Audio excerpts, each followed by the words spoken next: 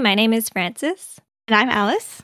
and welcome to this week's episode of Two Friends in a Pod for friends who want to talk about all things movies, music, TV, and pop culture. On today's episode, we are talking about Harry Potter and the Philosopher's Stone, the 2001 OG Harry Potter movie. Absolute classic. But before that, I think, Frances, there is a movie that you watched. Not for me, but I'm glad you watched it so that I now don't have to. Yes, I watched the movie After We Fell, which is part of that whole After series. Is it a trilogy? So I think there's going to be one extra one. So Oh, whatever a goodness. 4-movie series is called.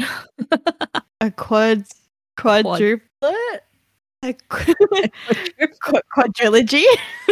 Yes, we'll stick with that. Trying to find what the movies were called. I know the first one was just called like Is it just called After? After. Why can't I find this information on Wikipedia? I was just literally looking at that.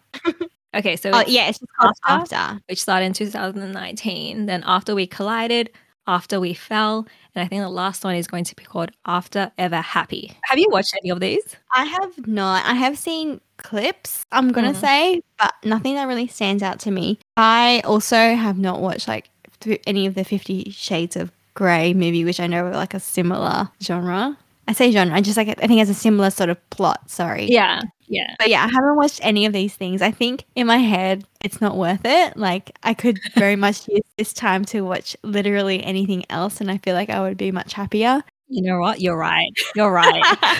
And I think also, yeah, like probably influenced by like things you said, like if we're going to talk about 50 Shades in particular, like I think you've watched all of those movies as well. And I think just based on your comments with my life. Yeah, just based on your comments, I just feel like, yeah, they're not for me. And actually, so at the time when 50 Shades of Grey was a really popular book, I actually did borrow a book of it, but I borrowed it off a friend. So a friend was reading it at the time, and I was like, oh, hey, this like, friend, does her name start with an A? no, his friend starts with an Oh, who is it? Yeah. So she had the book and I was like, oh, like, can I borrow it? I just want to see how I like it. And I read like the first page and I was like, this isn't for me. Yeah. If it's for you, fine. But I don't think it's for either of us. Yeah, it's not for everyone. Also, like, one of the lines I think that sticks out to me in the book was that he was yummy. And after that, I was like, I don't think this is for me. I think there's a line where they describe his dick as like a popsicle or something. Yeah, it's an odd, interesting. It's an odd metaphor. So like, I guess I want to talk about the whole erotica genre because a fellow friend has actually lent me some of her books. And I have actually read them. And I would say that they were a lot better than the first page of 50 Shades of Grey. Because the writing was, I think, a lot more eloquent. And even though the story is, like, really silly, it kind of, like, really leans into that. And it's just like, yeah, whatever. Like, we're not going to pretend that we're here for anything else. Whereas I think, I don't know, I just felt with the 50 Shades of Grey, again, I'm judging it off one page. But it felt like one badly written, overly cliche, and just not very original, maybe.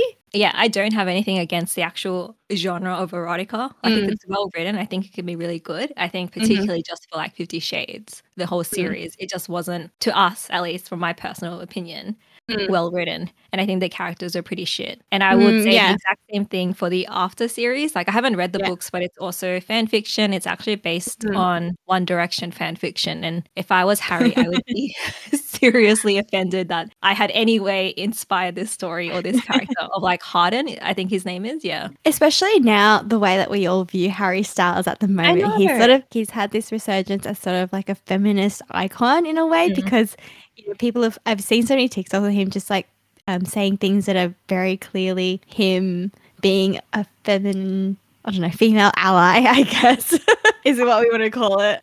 I'm so comfortable with my sexuality and my individuality that like I'll just wear whatever, even if it makes me seem somewhat, like, I guess, quite feminine. And that's why a lot of females in particular really enjoy not only his music but also like his stage performances.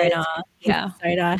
Every time he's in an interview, he is quite, what do you call it? Well liked. Yeah, he is really well liked. Yeah, I would say that he bears zero resemblance to the character of Harden in the After series. Like, they're literally, the only thing connecting them is they're both British and they have like British accents. But apart from that, I'm like, what what does this have to do with Harry Styles at all? I think it's maybe a reflection of Harry Styles when he was in One Direction. And this is previous to him doing his own personal music and establishing his own style and like persona in the media.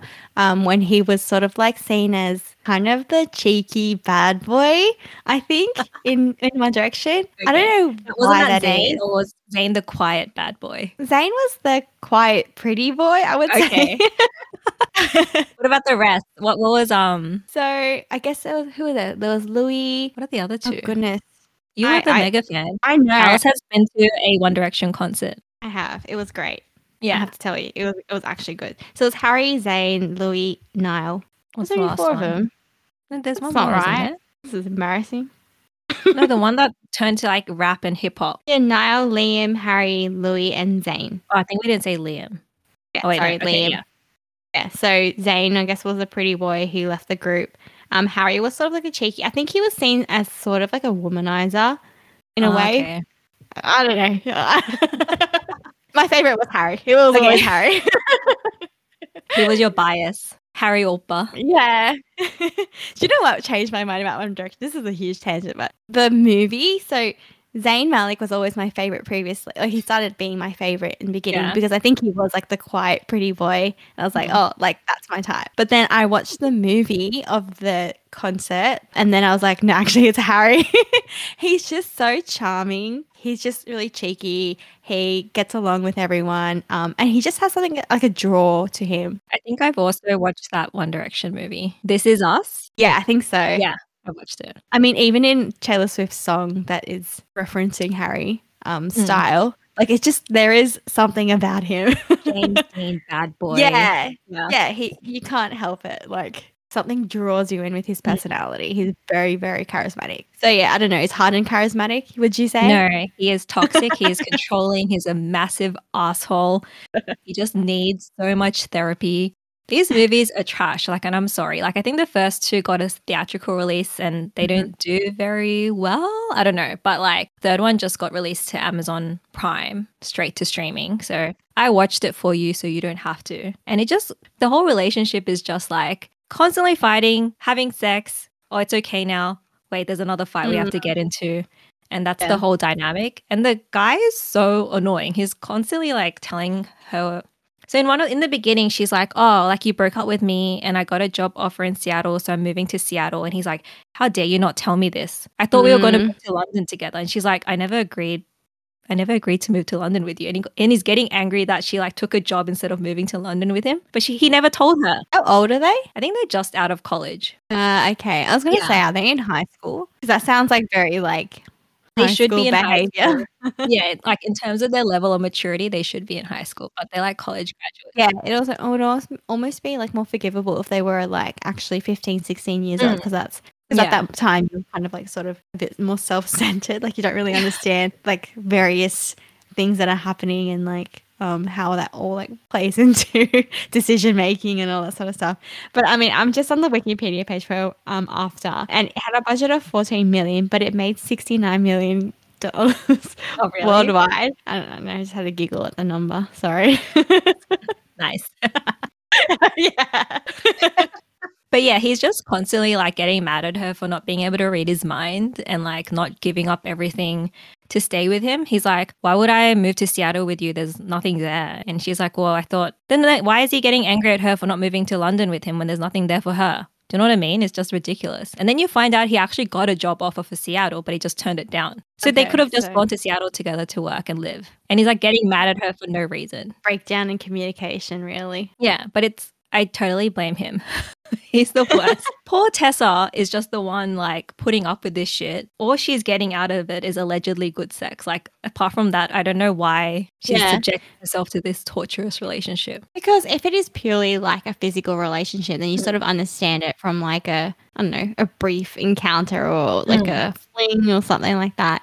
But it's not something that you would like risk your whole life and your future for. And I don't know what demon contract the actors have like signed on to and why they're like stuck doing this awful series for 4 movies.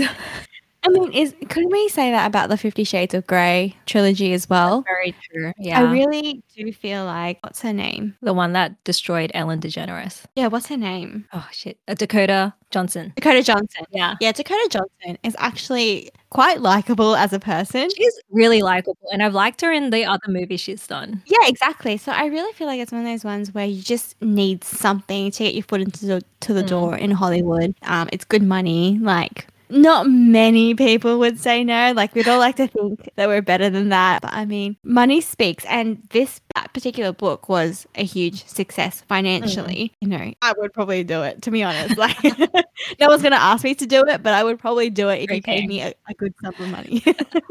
I guess it's after. Was it a popular fan fiction? Yeah, I can't tell. I mean, it must have been if it ended up getting published and, turned into a movie series. It probably just like passed us by because we're clearly not the target audience for it. Yeah, I was going to say, like, I did read fan fiction in high school. Not a lot, but like it was sort of in my little world of things. And also we had a friend who wrote fan fiction, so I always read her stories. Who reads fan fiction? Like, that's the question I want to know. How do you find out about all this sort of stuff? Do you just have to be on that side of the internet? I guess so. Yeah. But After You Fell is still boring and trash. And it like ends on a really ominous note because you think, oh my God, like Tessa's finally going to dump him and like live her life free of this like awful baggage. And then she goes to the hospital and she finds out that she might have trouble getting pregnant. And I just know they're going to have a baby together. Like, oh God. And then it's going to play out like he's a wonderful father or something. Yes. It just changes him and it's probably going to be a girl and it's going to be his little princess and he's going to be really protective of her and be one of those dads that's like, who, you dating my girl? My little daughter? or like he finally figures out that he must be better because he has a daughter now. Yeah.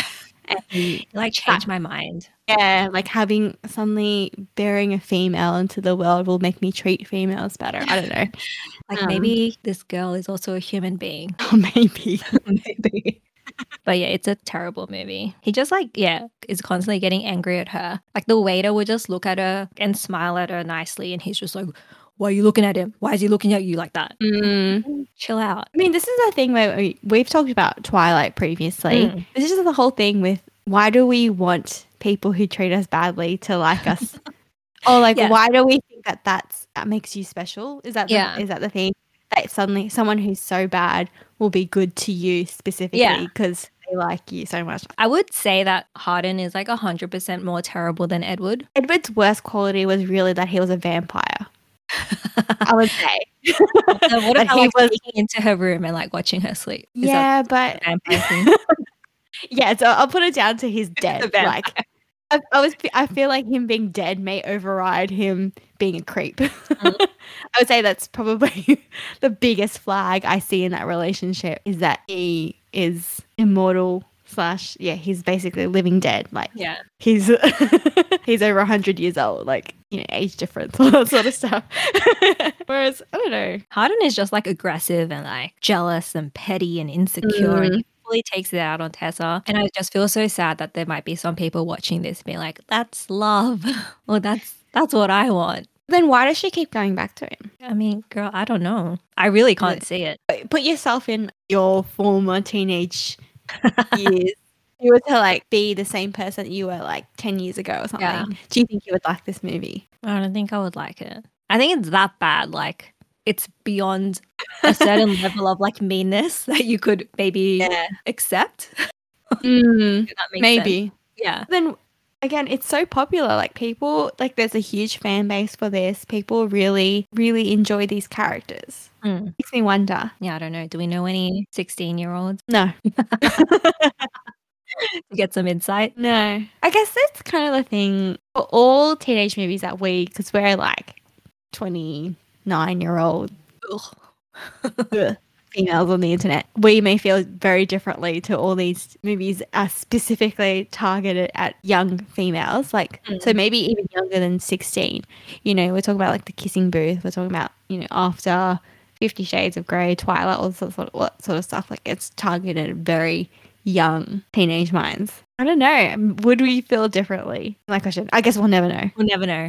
Yeah. It's also really funny in the movie. They've clearly orchestrated like, oh, we want them to have sex here and like have sex here, in the bed and then the hot tub. He's just at the gym working out and then she comes in and it gets steamy, I guess. And he just like reaches into his pocket. He has like a condom. It's not even in his bag. It's just while he was at the gym working out, it was just in his pocket. He's always ready. Just ready for safe sex all the time. I mean, that's the thing. Like, A+ for like safe sex representation, like, you know, show them using protection. But it's just so funny that he just like leaned over and was like, I'm ready, even at the gym. I'm like trying to see what else he's been in as well. It doesn't look like that either of them have been in many other They haven't like really, used this to catapult them into other roles. But they must also be quite young. Maybe. I don't think the guy is a very good actor, to be honest. Okay, fair.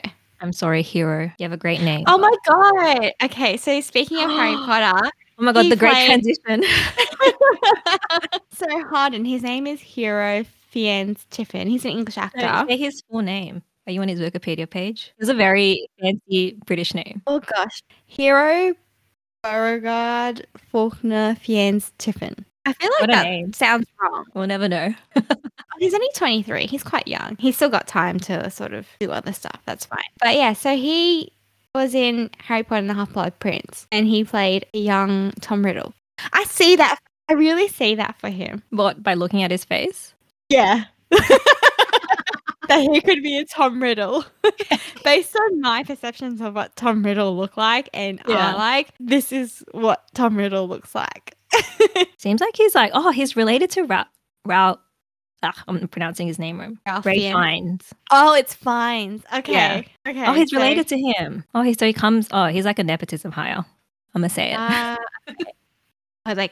My nephew's a great actor. Yeah. He played Tom Riddle. He's perfect for this Harry Styles fan fiction. Oh, he's from a really very well-connected family. Yeah. All his uncles are famous. Yeah. That's crazy.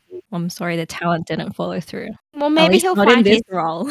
Yeah, maybe he'll find his footing in another role. Like I kind of want that for him because I don't want this to be your defining role. Like that's not great, I would say. Anyway, don't watch After. Okay, that's fine. I wasn't going to. I'm trying to stop you. I'm like, no, Alice. I'm holding you back. I'm like, please don't. I just want to press play. That's fine. I wasn't going to watch them. And this is basically reconfirming that I don't want to watch them because I probably won't like it and I'll think I'll be wasting my time. Yeah. But yeah, since we said Harry Potter. We are going to talk about the first movie, which is Harry Potter and Philosopher's Stone, or Sorcerer's Stone if you're in the US. Apparently, the reason why they changed the name to Sorcerer's Stone in the US was because the publishers, who were Scholastic, didn't think that kids in the US would want to read a book that has the word philosopher in it. So they changed it to Sorcerer's Stone. Why? Because it's too complicated? I don't know. I didn't look into it that far. But they're just like, nah, people don't want to read that. Okay, fair enough. They changed it to Sorcerer's Stone, which is fine. I think neither here nor there. Same. Yeah. The thing is, in the movie, they had to refilm anytime they said Sorcerer's Stone or Philosopher's Stone. They had to do those things twice. Not just the title. Yeah. Yeah. That's funny. Like the movie as well. So, yeah, but interesting. But yeah, I just wanted to ask you about Harry Potter in general because Harry Potter is such a formidable force. And I think specifically in our lives, all the books were coming out. So when we were in high school, the last book actually came out.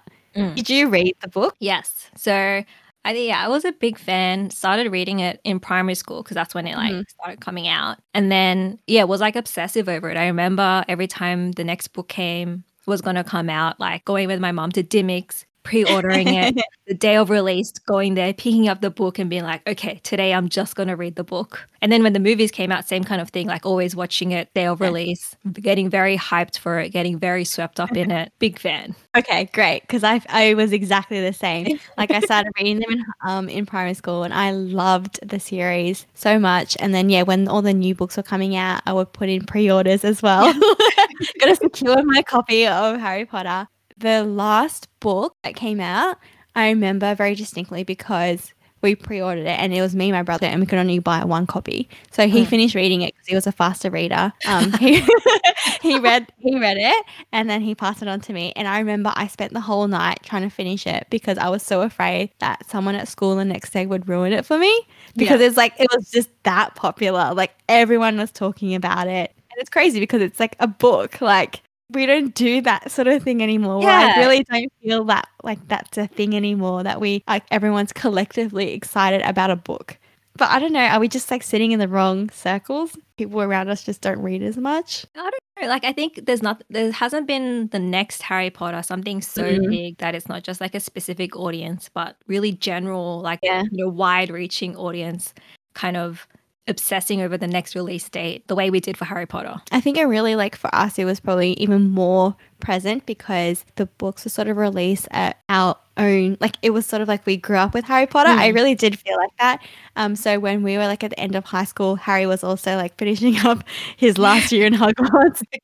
And I totally think that's why our generation resonates with it so much, because we, like you said, grew up with the characters. And as they were, going through more mature things, more adult things, we were sort of like following that same path. So it didn't feel like you were hanging on to like a children's book in a way. Like they slowly became darker and more mature. Yeah, 100%. You can see that in the movies, the progression, like every single beginning scene with the Warner Brothers like symbol, like progressively gets like darker every movie. But I would say number 1 and maybe number 4 are probably my favorite book. Number 1 because it establishes this world and it's so like magical. We get to see like Hogwarts for the first time with Harry and explore like the wizarding world and stuff. And I think number 4 only because that Triwizard Cup was pretty fun.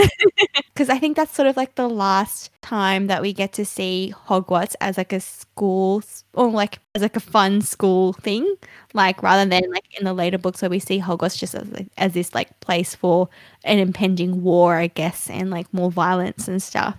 Whereas like number 4, we still have like really fun, like everyone's still bantering and just like playing Quidditch and stuff like that. Like it's all still like, it's like on the cusp of getting to that dark side where everyone's like very fearful. But yeah, what's your favorite book? I think Philosopher's Stone. I really liked Prisoner of Azkaban. And then I also really, really liked Goblet of Fire. Yeah, those are my 3 favorite. Yeah. Well, the Prisoner of Azkaban, I always forget about that one, but that one's also really good. And I think really establishes like an important part of Harry's life with Sirius Black, like that whole story. Yeah. On like TikTok, the Zoomers make fun of millennials for liking Harry Potter so much. Like it's chuggy.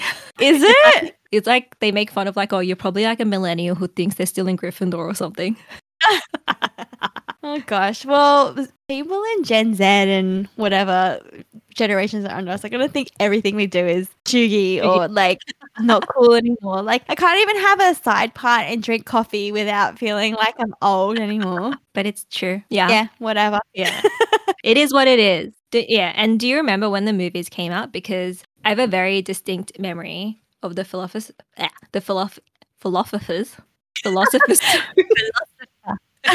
Maybe Philosopher's Stone. Also, it was easy to say. Yeah. Coming out. And someone, I don't know if you worked at Greater Union in Parramatta, backed me up on this, but I distinctly remember my mom taking me to the movie, and they had sold more tickets than they had seats. That's because crazy. It was like so in demand. And we just sat on, like the stairs on the aisle at the cinema. We sat there and watched the movie. That's crazy that you would actually do that though. Yeah, but it was more we didn't know because they just kept selling tickets and we got in, all the seats were taken. Yeah. Yeah. I guess that was pre-seats being pre-allocated seating. Yeah.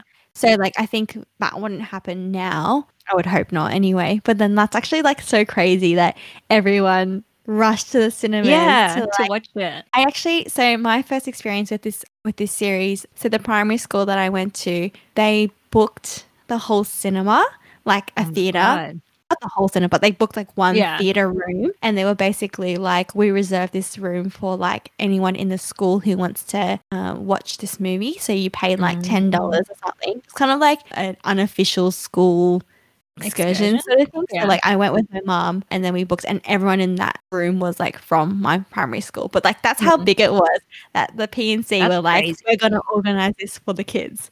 Yeah, it was really cool. And I think the price was maybe better than if we had bought it like separately. So like obviously I was just like, we have to go. Like Mom, oh, please.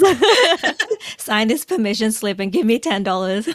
Kudos to my mom. She like does not really like movies, but she watched a lot of things with Oh me. my god, 100% my mom as well. Like, I just think of all the movies she had to endure for Yeah. me.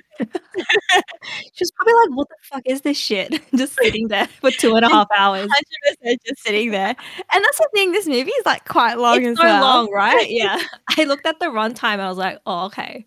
I might have started this a bit late." For us, it's like it feels not that long because we know what's happening and it all feels like warranted. Like, of Mm. course, it's 2.5 hours. There's so much We need happening. this space to explain the game of Quidditch. Yeah, exactly. But like, you know, for my mom who like does not give two hoots about like Harry Potter or anything, she wasted 2.5 hours of her life essentially. And $10 or $20. $20.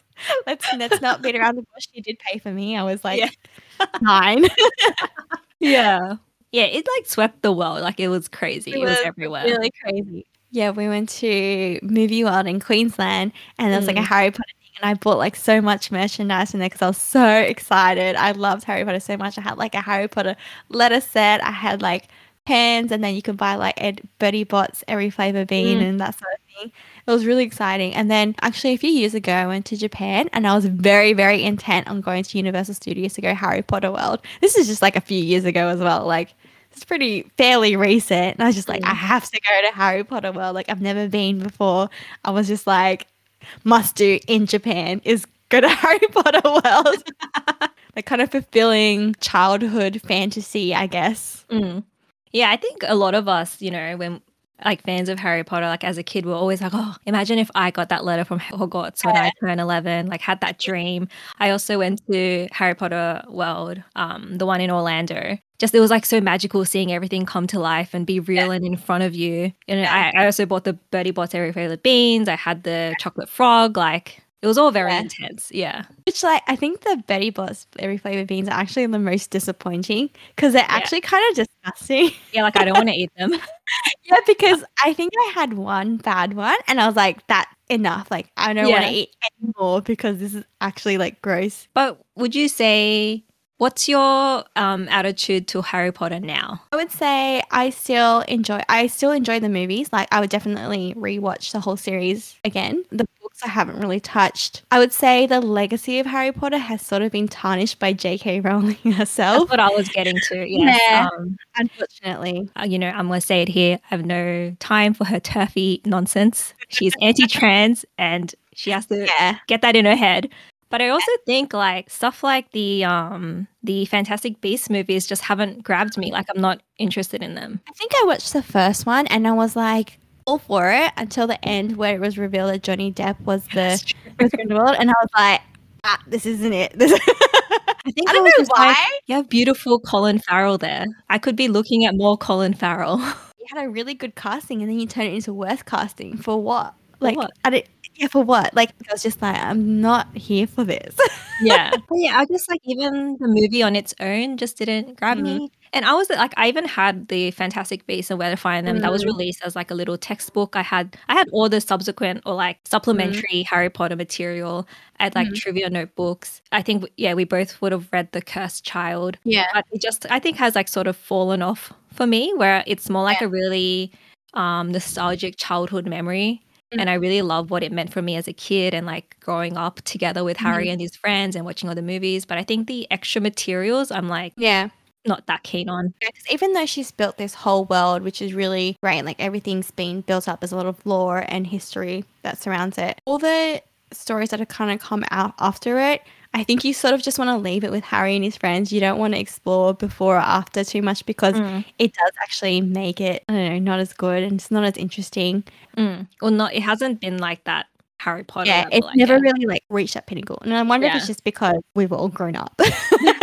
We're big kids now. Like the target audience for Harry Potter have just sort of grown up and we're just like happy to, as you say, leave it as a childhood memory, like something that we all grew up with and like look at very fondly and still really enjoy and even want to like still go to like Harry Potter Land and stuff, but not necessarily go and explore more of it, which is sort of a weird thing because like, we have other franchises like Star Wars and stuff where you're like, we're happy to take more. I don't know what it is. True. I don't know. No, yeah. And again, with J.K. Rowling, like if she had said nothing, I would be much more happy. All she had to do was like revel in her millions and stay quiet, but she just loves Twitter too much. Yeah. Yeah, I think like let the fans speak for themselves because the fans themselves were creating content, like, creating aforementioned fan fictions, clubs. There's like a whole community of people who like really, really love these stories. There wasn't much you had to do again.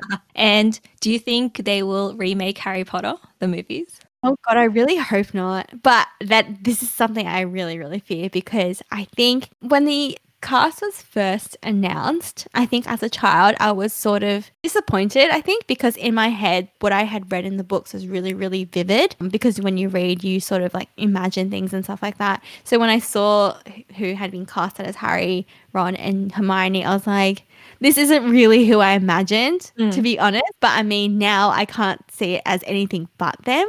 Yeah, I think when we're like 40 or 50, I think that's when they'll start remaking it. Do you reckon? For the next generation of kids. Yeah, so surely. I mean, they've already... Yeah, surely. They've got to kind of keep the momentum going. Yeah, it's a very expensive piece of IP, so...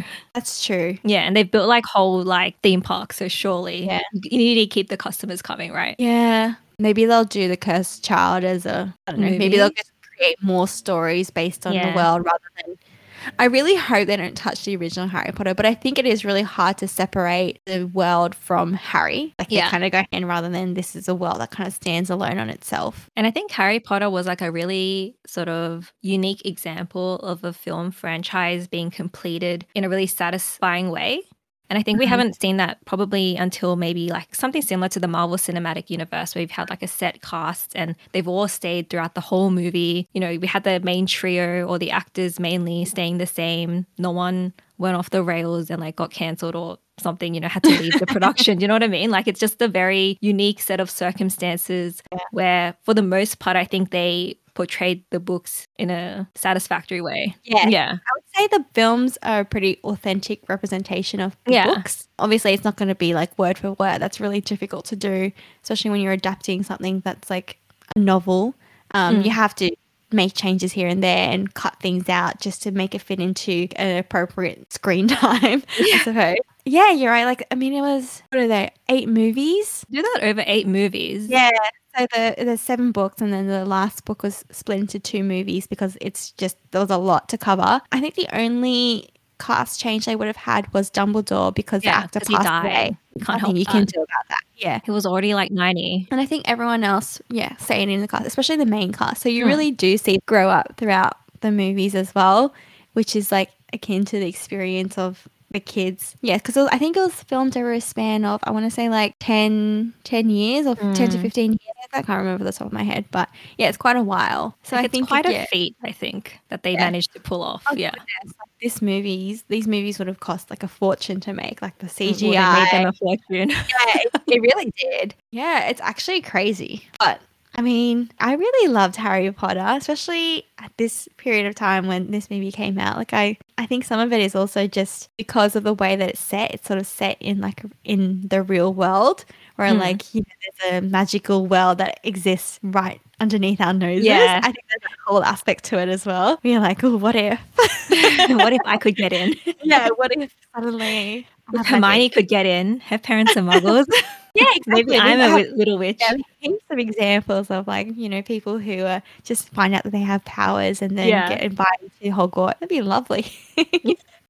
Love that. Love that. Yeah. And I guess like, because like Harry Potter sort of like stayed with me because it was such a big part of my year. So when I actually went to Edinburgh a few years ago as well, I actually went to the Elephant House Cafe, which is supposedly where she wrote it. Yes, but I think she only wrote like parts of the story there.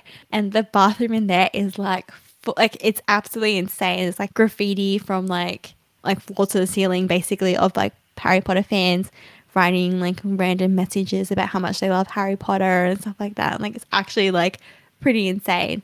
And then we also went to Greyfriars Kirk, which is a graveyard in Edinburgh, which apparently J.K. Rowling spent a lot of time in there. Apparently in Scotland, it's not weird to hang out in graveyards. Literally. Never hung out in a graveyard.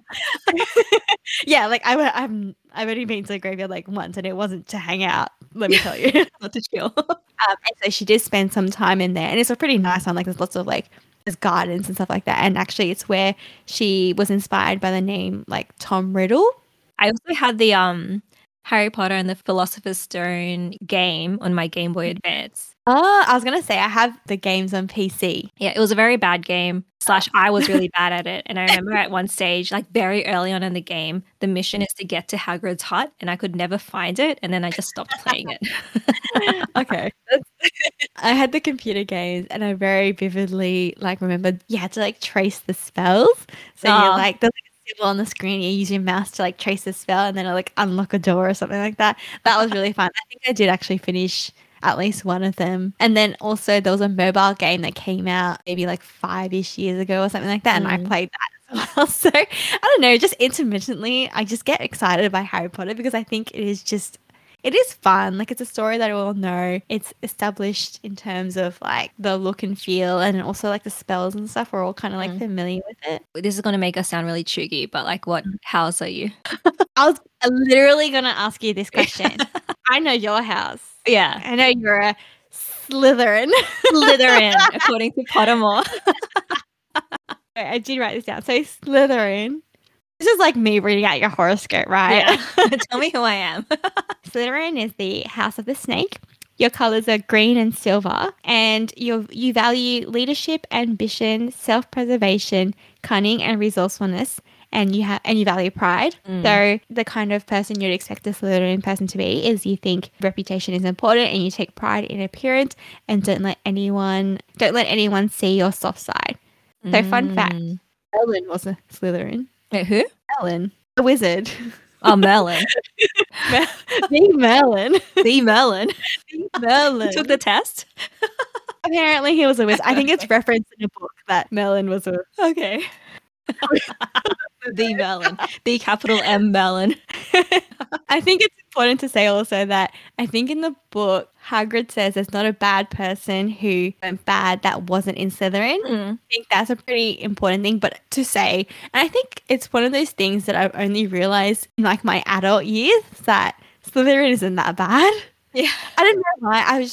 I think through these Harry Potter books have been really like conditioned to think Slytherin is really bad. Yeah. But I know it's not bad because, you know, you can have all these traits that I've just said and be a really good person. In fact, these are all really good qualities of a leader, right? Like someone who is ambitious and is resourceful and maybe a little bit cunning. Sounds like a great leader to me. Exactly. So now you reveal your house and do your own reading because it looks like you've got it brought up on there, your iPad. I am a Hufflepuff. Yeah. The animal is a badger, the colours are black and yellow, and the qualities of a Hufflepuff person are trustworthy, hardworking, patient, fair, value justice, loyalty, and are quite modest. Sounds like my horoscope, which is a Libra. Oh, and fun fact, they have produced the fewest dark witches and wizards. So you're just like super good. It's like the best. Yeah. So I guess like when we talk about these houses, they're based on the founding fathers. Do we call them founding fathers? It sounds so weird. Anyway. The founding members, yeah. The founding members of Hogwarts, which are Godric Gryffindor, Helga Hufflepuff, Rowena Ravenclaw, and Salazar Slytherin. So the story goes that these four people, very intelligent, they founded Hogwarts as a school to like teach fellow young wizards and witches and stuff like that. And then Salazar Slytherin wanted to keep all the newbies like full-blooded wizards and pure-blooded wizards or something, yeah. And then I guess Gryffindor was his main opponent in this and being like, why? This is silly. And then so Salazar Slytherin just like left. And we were like, hey. They just left. This is too much for me. Like, I don't agree with this. Yeah, so apparently Helga Hufflepuff was the most inclusive of all. Oh, she's an ally. She was the most inclusive of all the founders because basically she was just like anyone can join the house. So I guess Slytherin likes people who are cunning and Gryffindor's like brave, Ravenclaw's smart. So Hufflepuff is like miscellaneous. Hufflepuff basically was just like, "It's fine, you have a home here." Yeah. So, like, I think they had, like, a really bad rep for just producing people who weren't very good, but it's just because they took in everyone. So, yeah, Yeah. potentially they had people that weren't very good or weren't very special, but it's because she's just like, "Yeah, that's okay, you still get an education." Yeah, everyone has a home here. Yeah. You know, I feel very strongly about this because I am a fellow Hufflepuff, but, like, you know, oh, Helga. She's a Helga stan. But yeah, so the Sorting Hat, which we will discuss later, I'm sure. But apparently it was owned by Gryffindor. And he basically all of them actually enchanted this hat so that it could sort students according to the values that they value the most. I think that's important. Not who they are currently, but what they value. This is important. Even if they like, aren't brave, they like really want to be brave. Yeah. Okay. Yeah. That makes sense according to a certain person I have in my mind. So we'll discuss that later. Yeah, I think it's just like a very nostalgic memory for me. I think it's like entirely valid for some people to not want to engage with it anymore, given J.K. Rowling's awfulness. And I think some people are like, oh, what's the difference? Like, there's all this media that like have been produced by terrible people. But I think the difference is like she's still alive and she's still out there spreading her nonsense with a lot of influence, and she has a lot of like share of voice and stuff like that. So that's a difference. And I think that's a very complicated decision. I don't think we should like question people, like try to pick apart their argument. And I think it's complicated for me because it's such a big part of my childhood. Like it's like a chunk of my childhood that it's just such a big part of it. Yeah, I think we can appreciate it for what it is. Like we can still like it, but maybe just, not choose to engage in like further activities maybe. It's sort of hard, isn't it? Yeah. Even the movies, it was like this every July sort of thing, this moment. I remember like on my 19th birthday, was it the last one had come out? And I had booked to see it. But then I was like a bit sick and the doctor was like, no, you have to be admitted. And I was like, oh, can I go watch the movie and come back tomorrow? And he was like, I was like, I have tickets to Harry Potter. Can I just like watch the movie and come back tomorrow? And he was like, I don't think you understand what I'm saying. You're quite sick and I like need you to be admitted right now. He was probably like this stupid girl. Like, she's clearly a teen.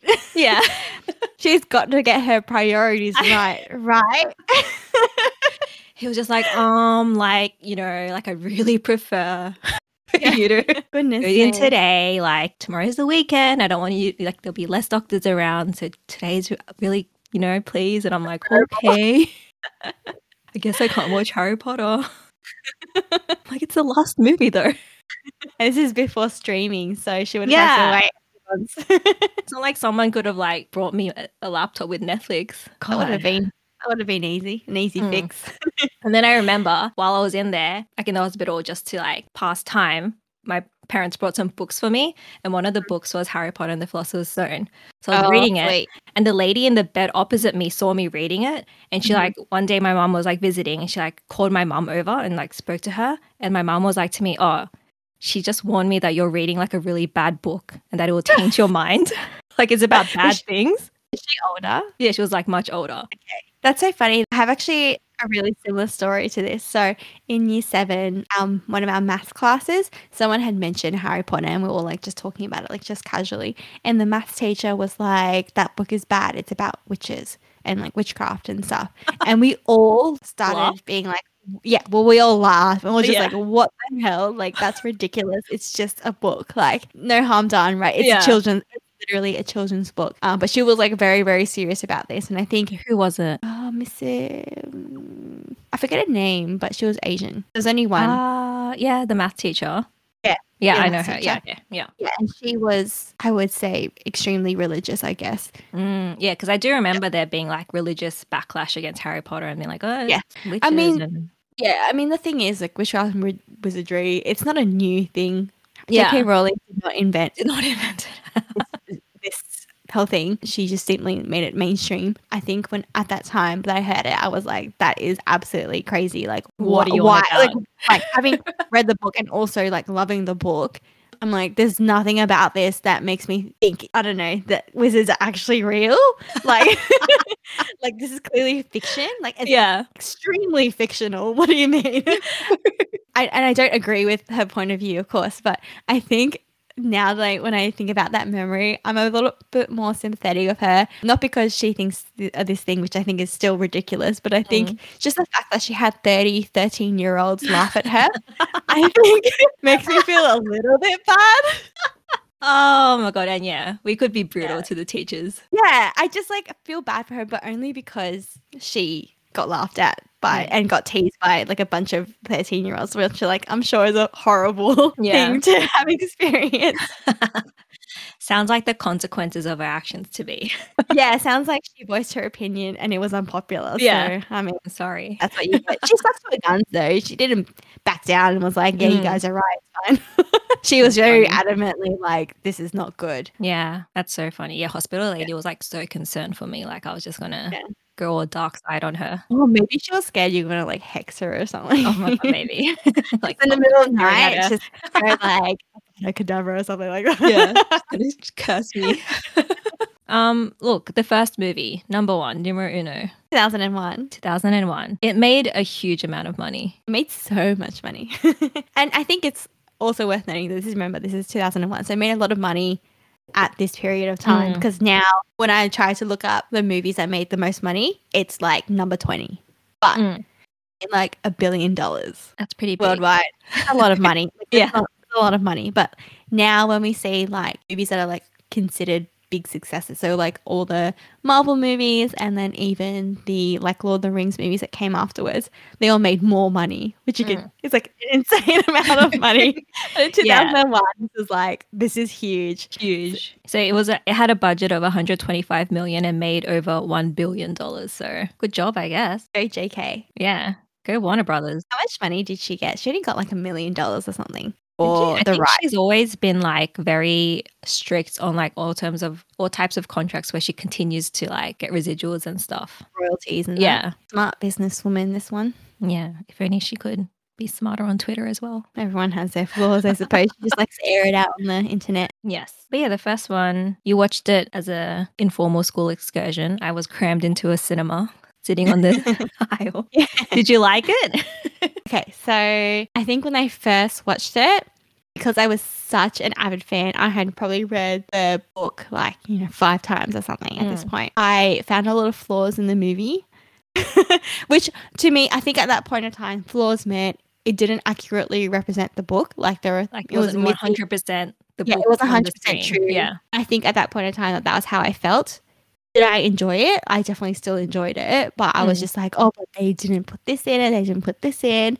And now when I watch it now, I can't even tell you. I can only remember one thing that they missed out, or like, a couple of things that they missed out on, because those things almost don't matter anymore in the whole sphere of Harry Potter story. Yeah. Like it's just so insignificant. And then when I look at it now, I'm like, yeah, like we don't need all those extra little bits. The movie itself is still really well done. I think I really liked it the first time I watched it, and I think subsequent viewings, I felt the same. I think as an adult, you kind of look at the kids acting now and you're like, oh, that's cute. So they were really trying. Yeah, they're so cute. Yeah. But there are some like sort of emotional scenes where you're like, oh, they're really giving it a red hot go, but that's cute that they're trying. But I think I still really appreciate the casting, like you said. I really, really appreciate the set design. Like I think it's just so magical the way they brought Hogwarts to life, like the scenes of the Great Hall and everything. Yeah. Are just so well done. And I think it just really translates the spirit of the book really well onto the screen. Like it's a pretty faithful adaptation. Yeah, 100%. Like all the scenes we get of like Diagon Alley and the Great Hall, as you said, I think all of those were sort of on par or better than what I had hoped they would be. Even when I was a child and having, read the descriptions over and over again, I think they really did translate that onto the screen really, really well. And I just like, that wasn't even a thing. Like it was just yes, this is what I thought it would be. Basically. Yeah. So I guess we start the movie. Dumbledore is walking down Privet Drive, does the iconic light, turning off the flicking the lighter scene. And then he's delivering poor little baby Harry Potter to the Dursleys. A wee little butter with a little scar on his head. The boy who lived. And then you see his life with the Dursleys. And this scene I laughed because it's like one of the iconic ones where Dudley's like, how many are there for the presents? Oh my God. I love the scene. 36. Last year there were 37. And then you see like his parents, Vernon and Petunia. You see exactly the kind of relationship that they have with Dudley, and they just like fawn over him, and they're like, "Oh, don't worry, we'll buy you another 2 presents at the zoo later." Yeah. And then we see Harry and where he stands in the family as well, which is not very significant at all. I think he's essentially another help. Like the servant boy. Yeah, you see him like serving breakfast and that kind of thing, dressed really raggedly, and he's so small as well in the scene. Such a tiny little Daniel Radcliffe. He looks extremely small. And then we get to see the zoo scene, which I think when you first read the book, you're kind of like, oh, he can talk to snakes. That's kind of weird. Yeah, you just think it's like, oh, it's part of his magic or something. Yeah, you think it's just sort of alluding to the magic world, not like that it's a specific part that's like going to be like a major plot point. Parseltongue. Yeah, Parseltongue. Yeah. It's so funny because the snake is like, oh, do you live here? What was Burma like? And the snake points to the sign that says bred in captivity. And I'm like, can this snake read English or something? Like, what the fuck? Yeah, it probably can. Or maybe just, I mean, you get the idea that probably like understands. I mean, it's probably just observant, to be honest. Oh, okay. Just learned the alphabet. Yeah, and then probably just learned that this means everything. Like, you know, this sign means. All about me. Yeah. Story time, my life. I mean, are we really going to get into nitty gritty? Is this real? How did this snake read English? 10 things wrong with Harry Potter. Cinema sins. Yeah, in like a movie about magic. I really got to talk about the snake not being able to read English. Yeah. So I guess we get into the scene, and then you see Harry talking to the snake, and you're like, okay, this is him speaking Parseltongue. And then we have Harry kind of like plotting with the snake in a way, like unintentionally plotting for him to escape. So he sort of like is able to escape, and then somehow also manages to get Dudley into the cage as well, which is such a comical scene. And he totally deserves it, to be honest, because Dudley is a brat with a capital B. He's a monster. He's a monster bee who was raised by monsters and had no choice but to become a monster, I think. Basically that. He's in the glass and he's like, Mommy! Oh, great. It's a great setup. This scene is like it's comical, but it also like establishes the sort of world that Harry lives in, what he's had to put up with for the past 11 years of his life. Living under the stairs. Poor boy. This poor boy. But I guess good things are happening because the letters start coming in. The only thing is that Uncle Vernon won't let him read it. And then what does he get in return? More letters. More letters. The letters do not stop. And I think this is a scene, like, you know, the one where he's like, there's no post on Sundays, and then the letters start raining in and Harry's jumping, trying to catch a letter. That was like the iconic scene. That was on every single ad on TV. It was everywhere. And I think that's every child was like, I want to be that kid. Like, I want to get a letter to Hogwarts. It's funny too, because Vernon and Aunt Petunia, they clearly know that this is a world that exists with magic. And yet they try so hard in the most human Muggle way to stop like this mail from coming. So they board up the mailbox. They think that the owls aren't going to deliver it on a Sunday or something.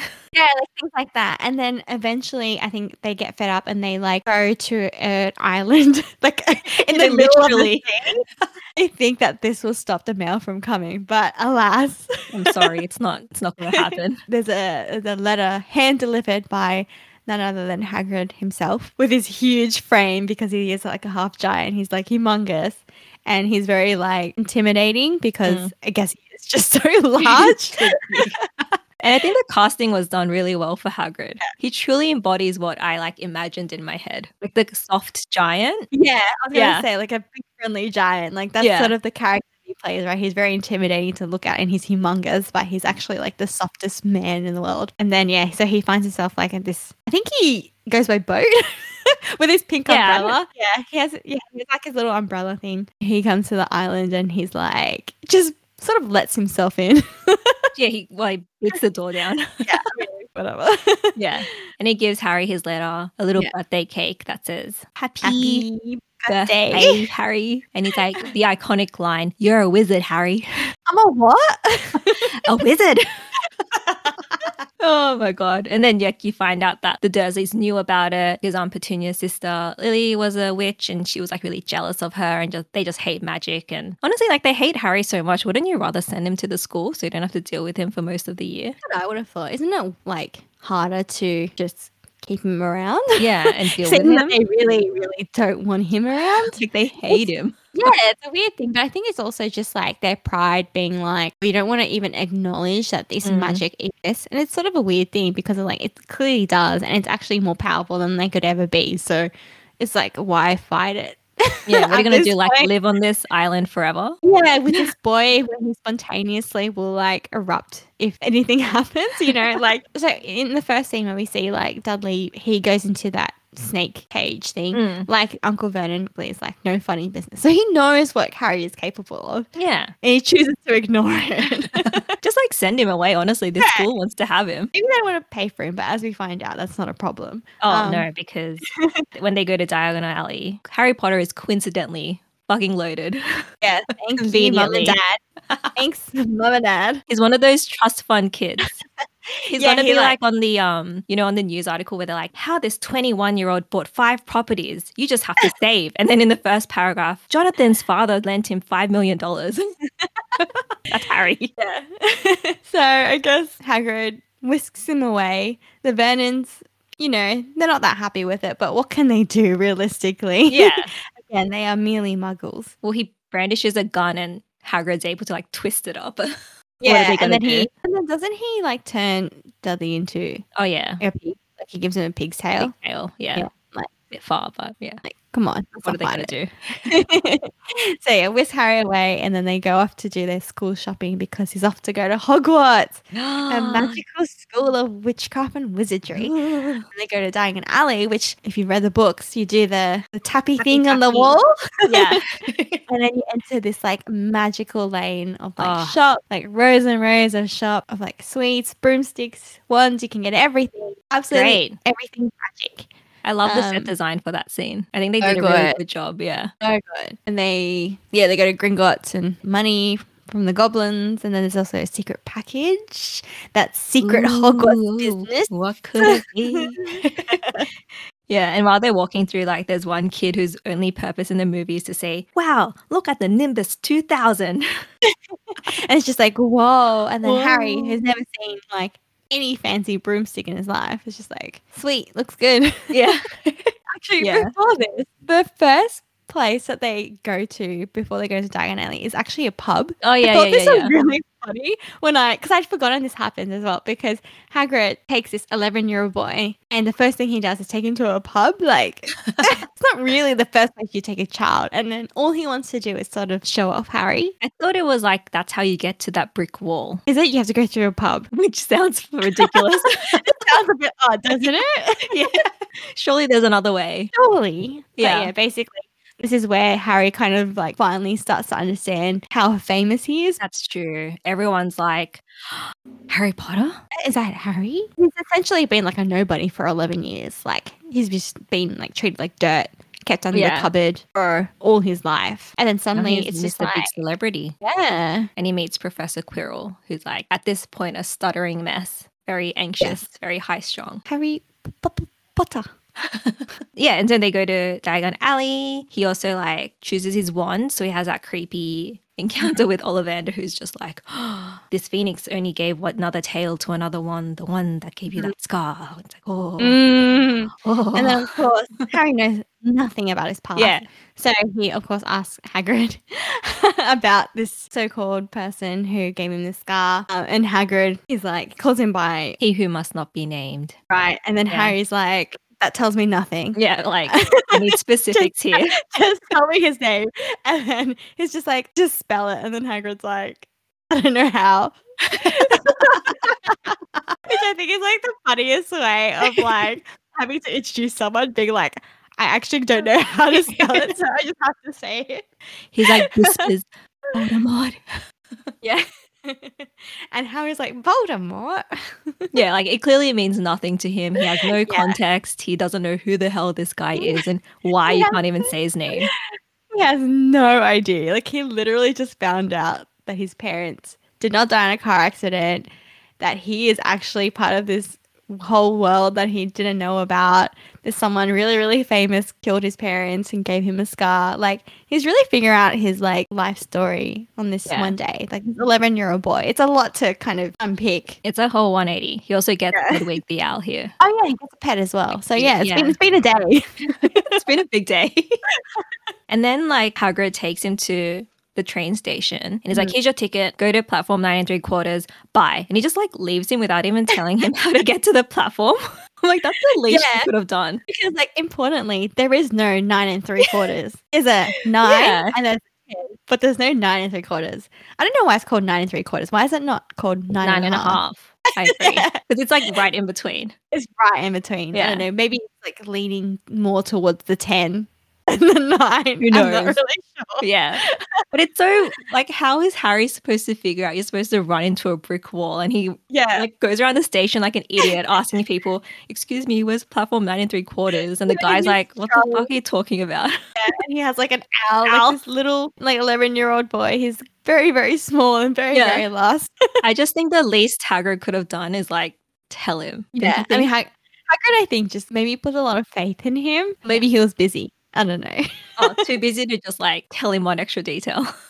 Yeah, or maybe this is just where he meets Ron for the first time. Oh, the whole Weasleys. The whole Weasley. So he overhears, I think, Molly Weasley talking to her kids, and then specifically they're talking about like going to Hogwarts and the platform and the train. And then so he like asks them how to do it, and then she's like, oh, must be your first time. And she's so kind and loving and open and shows him how to do it. Like, you know, best just to run and don't think about it. Just go for it. Run into this wall. It'll be fine. Yourself at this wall. I know. It's such a weird thing to do because I'm like, if someone told me to just run into a wall, I would probably not be fine. Like, no. You go first. Yeah. Well, he has seen, I think, Percy or someone run at the wall and like somehow not die. Just like sort of disappear into something. But yeah, this is where we meet the entire Weasley family. So like Percy, George and Fred, the twins, and then also Ginny's there as a little girl next to her mom. And then there's also Ron, who will soon be his best friend. So he's for life. Ginny's first interaction, the little good luck. Little do you know you guys will end up married. Ooh. But yeah, on the train, he does bond with Ron. Like, they talk about their respective families. Ron is also very impressed that Harry has money. So like, oh my god, yeah, I literally wrote that down. Like, the first thing Harry does is just flex his wealth. He's like, I'll buy everything on that trolley. There's like no concept of money or wealth. It's a very childlike thing to do when you're like, I have $5, so I'm going to buy exactly $5 worth of candy. Like, that's exactly what I'm going to do. Spend it all. Yeah. I hope he learned how to budget so he doesn't blow through all his parents' money. That's true. It's true. Yeah, so he has like these gold coins which has gone from Gringotts, and then he just like, buys this candy. And this is where we're also introduced to like Betty Bott's Every Flavour Beans, chocolate frog, I think cauldron cakes. Like, there's a whole bunch of like fictional candy that sounds all very amazing. And this is like another favorite part of mine where we just get to see like the actual chocolate frogs. You know, they're like leaping everywhere. And then they have the wizard's cards and the Betty Bott and the picture and the card moves. Yeah. And then we're also now introduced to Hermione Granger. Oh, cute little Emma Watson. She looks so cute. And this is the movie but they got her hair right, because in the book she's supposed to have really bushy, untamable hair, which throughout the course of the series eventually translates into beautiful wavy locks. Yeah, so I actually did write that down. Like, Hermione's hair in this one is like quite funny because it is quite true to the books, as you say, but it's also like the least realistic, I think, out of all the hair that she has. It's like very bushy and it's very thick, which is exactly how J.K. Rowling describes it in her book. But I think when you see it in real life, you're like, that's a lot. Like, Hermione, just like from the get-go, she sounds so insufferable. Yeah. She's like, I've done spells. Like, yeah. God, you're doing relax. a spell? Show me. I've done some before. Yeah. You've got dirt on your nose. Oculus Reparo. You better put on your robes. We're coming to Hogwarts really soon. I'm just like, go relax. Chill out, but please. But like, it's like in this one train scene, we so quickly establish exactly the kind of people that Ron, like the three of them, and Harry all kind of play. So Harry is kind of like the whatever, I will just do whatever pleases me at the moment. Ron is like always in awe. He's a little bit like dorky, maybe. He has like this rat as a pet. Like he's Who just we know will become important later. yeah, he has like an old wand and old robes and stuff like that. Like he's just like sort of establishing his family history as well. And then you have Hermione, who's kind of like bright-eyed and a bit like bossy and stuff like that. So, It's super cute. And I think throughout the series, they all have like, they're able to maintain that dynamic and like they're all very believable as their characters. 100%. And I think it has come out in later years that they actually are somewhat like their characters in some ways, like the actual actors themselves. I think there was one thing that I saw where it was like the actors had to write like a summary of their character or something as like an assignment.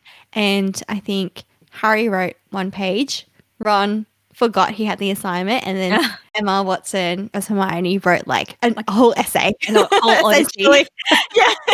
Which is like very like reflective of like the people they were trying to portray. So I think in a lot of ways maybe they did embody these characters in a way, like through their personalities. Who knows? Who knows? You can only speculate, I suppose. Like, I feel like you sort of don't have a choice when you're like, they literally grew up as well playing these characters, right? Yeah, they were so immersed in it. Yeah. But yeah, from here, I think when we see this whole train, which is like the Hogwarts Express, like very iconic red train, and you see it like going through like the countryside, with all the mountains and the trees and stuff, and then we see the Hogwarts castle. Thank you for that iconic thing. Thank you, John Williams. But yeah, I think it's just like so iconic. Just seeing the castle and all like all shadowy and the candles. It's pretty magical, I have to say. It is like it's such a beautiful castle set in this beautiful like scenery. The water.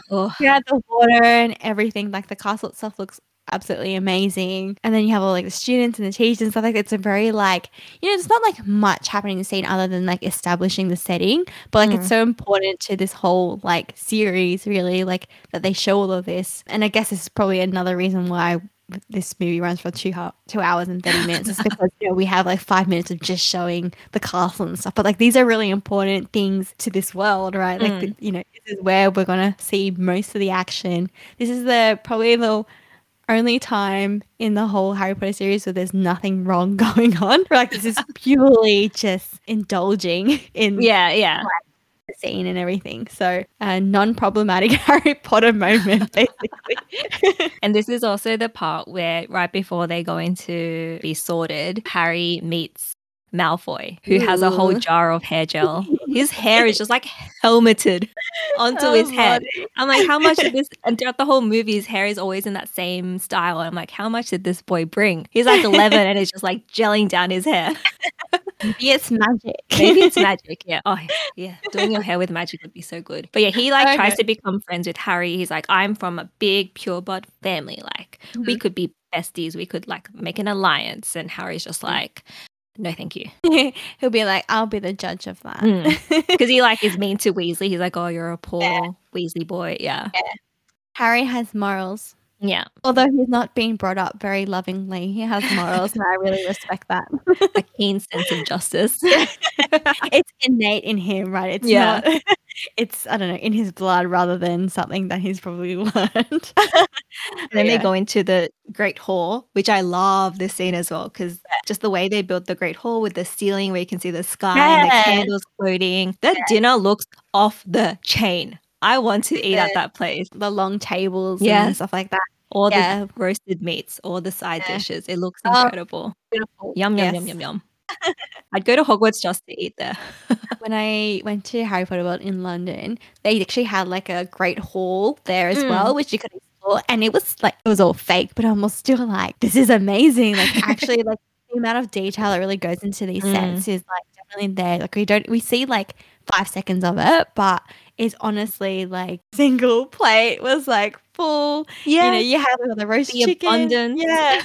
Yeah, like all the desserts and stuff like that. Like it's really a lot of love, I think, was put into this set and story and world building, which I think is very evident because it just does look so good. Yeah. And then you have the whole sorting hat scene. Yeah. And obviously Ron goes to Gryffindor, Hermione as well.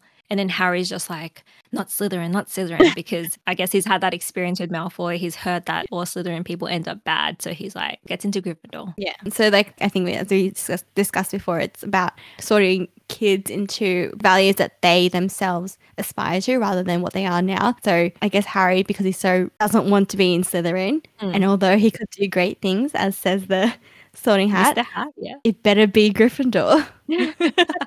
And then also Neville gets into Gryffindor. Yeah. So he might not be the bravest like now, but I think he probably values courage and bravery. Yes, 100%. Yeah. And we can go back to Neville before, because I think he does actually display acts of courage and bravery, just not in the way that maybe we perceive courage and bravery to be, or maybe the ones that we don't like give enough accolades to, maybe. So like, you know, with Harry, he's so evidently like a hero. Like he goes out of his way to save people. He's so selfless and stuff like that. I think Neville's acts of bravery are just like little ones, like little wins where he just like needs to stand up for himself. Because I guess we see him being bullied a lot, which is like really sad because he's so like innocent. They just don't know he's going to transform into a hottie. Yeah, and I think throughout the whole series we actually do see more of Neville and his story, and I think it's a really like important one. And yeah, he does transform into a hottie and actually plays a pretty important role in the last few books / movies. So yeah, the Sorting Hat finishes sorting everyone, and then they have this incredible dinner. I'm still jealous of it. It looks so yummy. Grand feast. Yeah, very grand. They go to their dormitory, and then like you see the inside of Hogwarts and all the staircases moving, the paintings, and how like people in the paintings like move around, and it's all just, I think, very magical. And we're like experiencing it as the kids are, because they've never seen it before either, and so we're seeing it and they're all being like, oh wow, look at the moving pictures, and we're like, yeah, that's pretty cool. So the scene is like, again, it's, you know, maybe a minute or two of not really much happening. They're just moving through the school and trying to get to their common room, but it's just like, yeah, just seeing this moving world with all the staircases and all the grandeur of the castle and how big it is and stuff. It's like pretty cool. Yeah, and you see the ghosts as well during the dinner, like nearly headless Nick and all that. Do you know what? I will say, like, throughout this whole movie, because I've seen it so many times, and I guess the dialogue is really similar to the novels as well. I could like find myself like repeating lines before they happen. It's like the Sorting Hat thing, like not Slytherin, not Slytherin. Yeah. And then Gryffindor. And then when nearly headless Nick is introduced as well, and they're all just like, oh, it's nearly headless Nick, and then I just, in my head, I can always hear Hermione being like, how are you nearly headless? Yeah.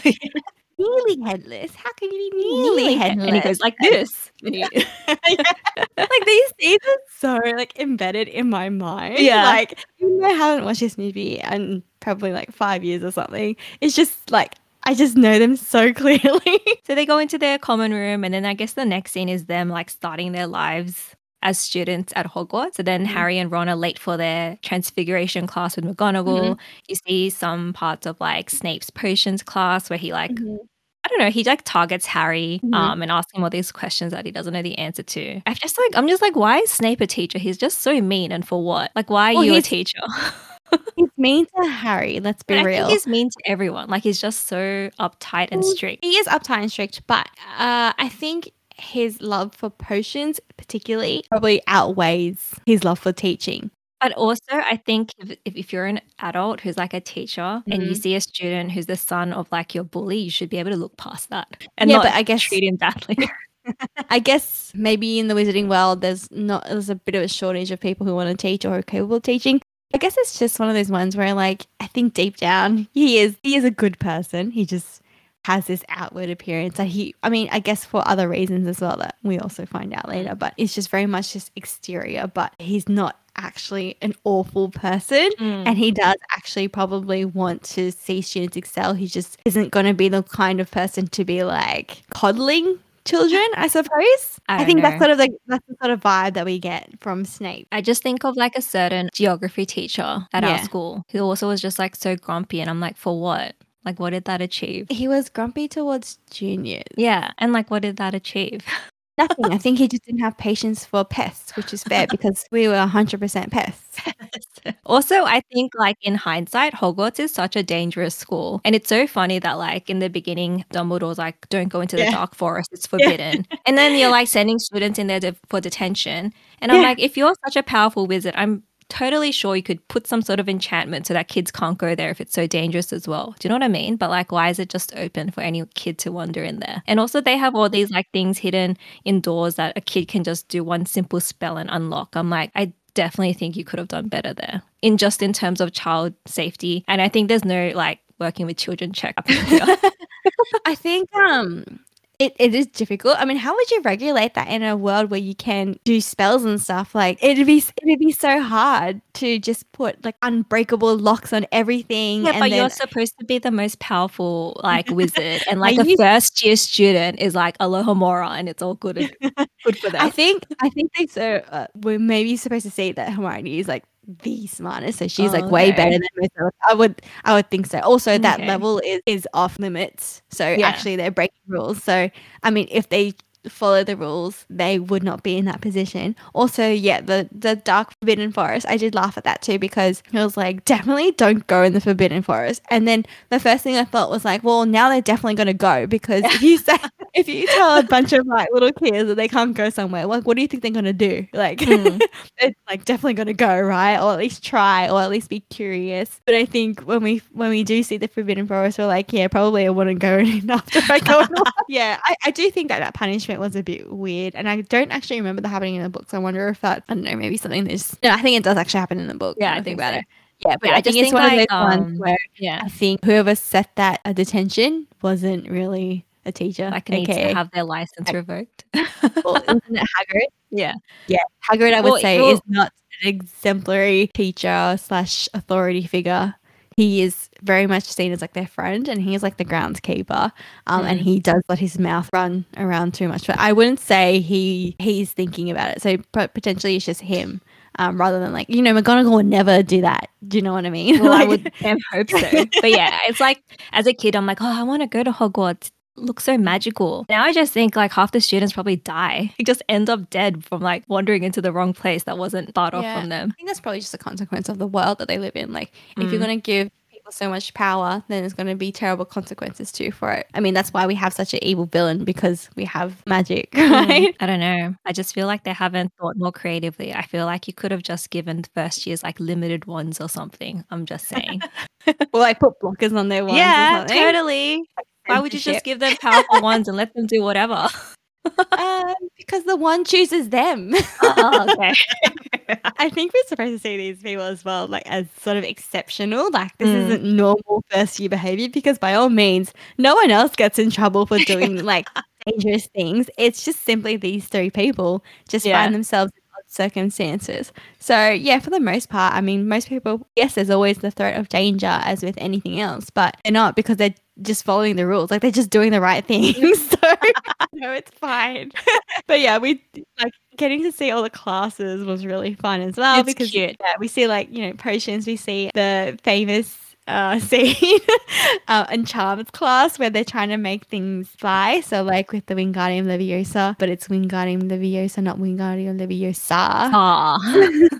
Also for the potions class, I had a Harry Potter toy when I was a kid that was like a mini potion set. Me too. I think we had the gummy one, the lollies. Yeah. Yes, we had the same one. Yeah, we had the same. I had that toy.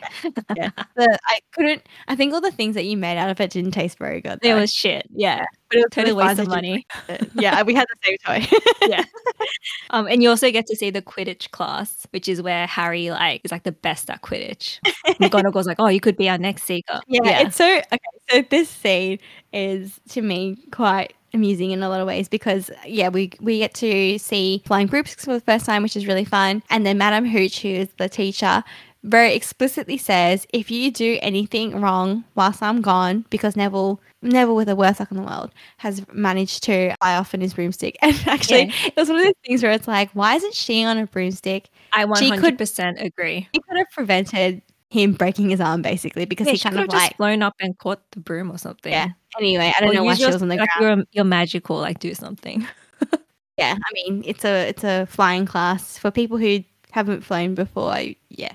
Just simple things like that. But yeah, so she very explicitly says, if you do anything stupid whilst I'm gone, which of course they will, because they're like 11-year-olds with flying broomsticks. Yeah. Like, come on, you can basically threaten that they'll be expelled, right? Or like something bad will happen to them. And then the first thing that happens is Malfoy's like, look at this Remembrall. And then he like is mocking it and clearly trying to rile, I guess, Harry up as well. And then Harry, because he's just like, that's wrong. And then give me back the Remembrall.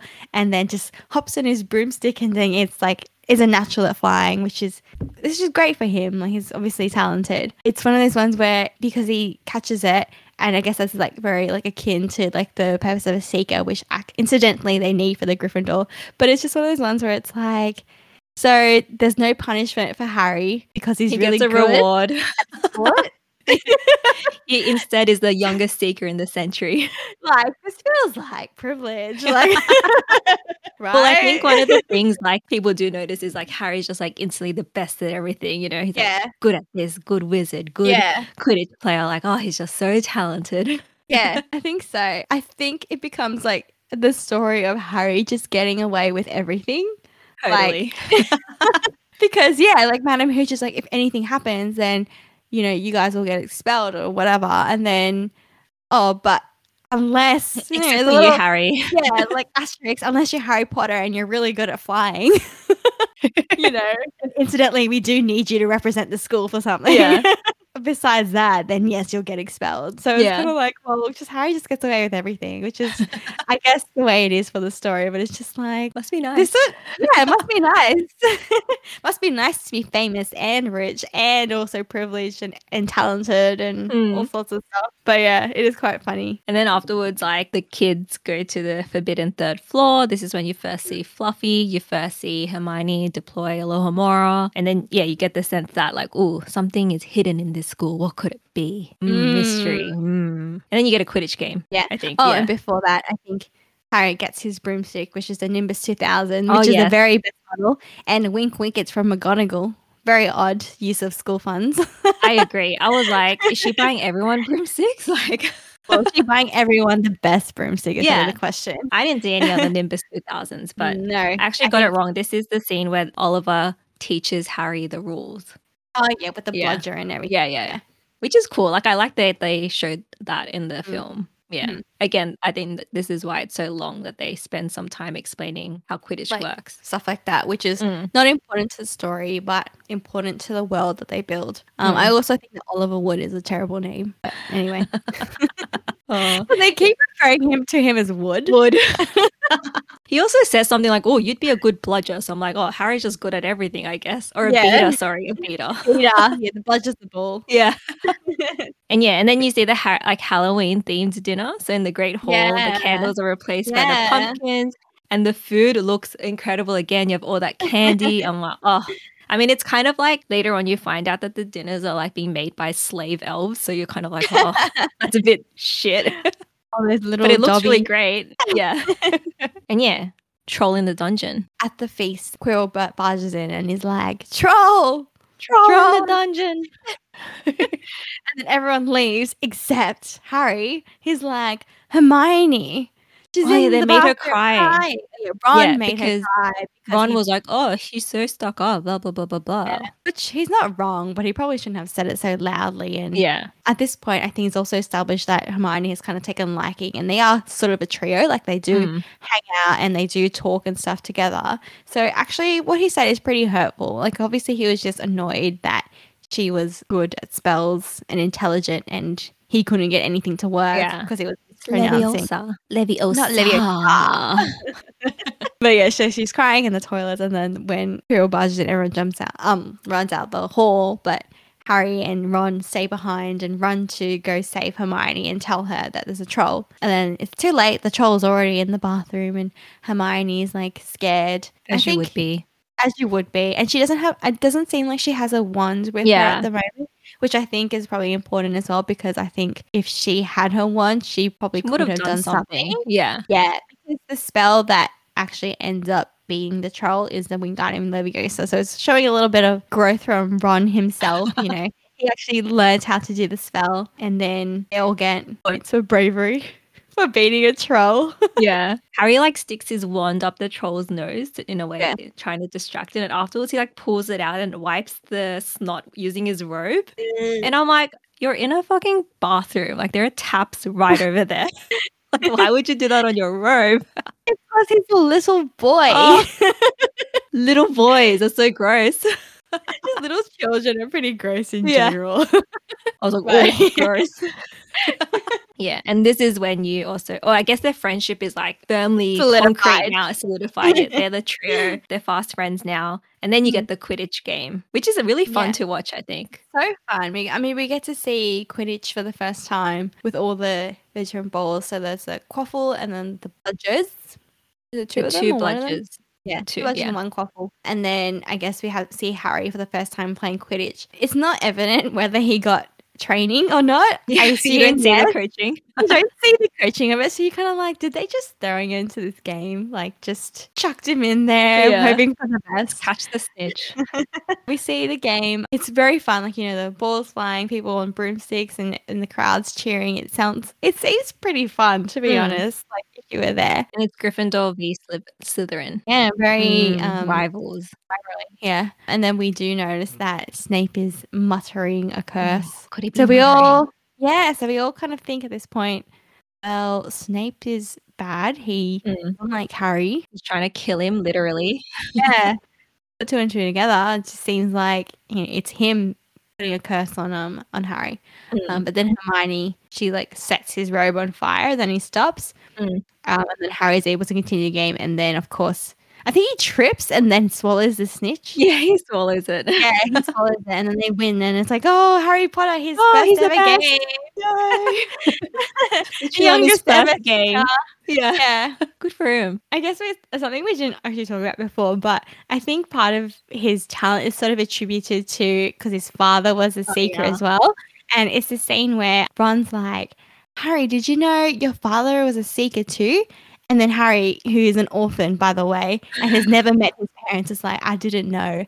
And I'm just like screaming at Ron, like, his parents are dead. Like, he's never known them. How the hell was he supposed to know that his father was a seeker? Like, but I also feel someone like Dumbledore or Hagrid or anyone should have just like, because they know that Harry's lived his whole life in the Muggle world and doesn't know anything about magical wizardry. I feel like the bare minimum they could have done is just like, hey Harry, like let me tell you about your family. Like let me chat to you. Like look, your dad was a seeker, your mum was this. Like they give him nothing, no context at all. No, they're just kind of like, your parents are really great. I guess he does find out later that they pass away protecting him as well. But yeah, I think they don't really give him like an intro to the wizarding world as well. Like he just sort of learns everything on the spot, which in a way kind of bodes well for the reader because we can learn things as he learns him. But in a way, it's kind of like, well, of course he's gonna be surprised and not know anything because he doesn't. You guys know anything.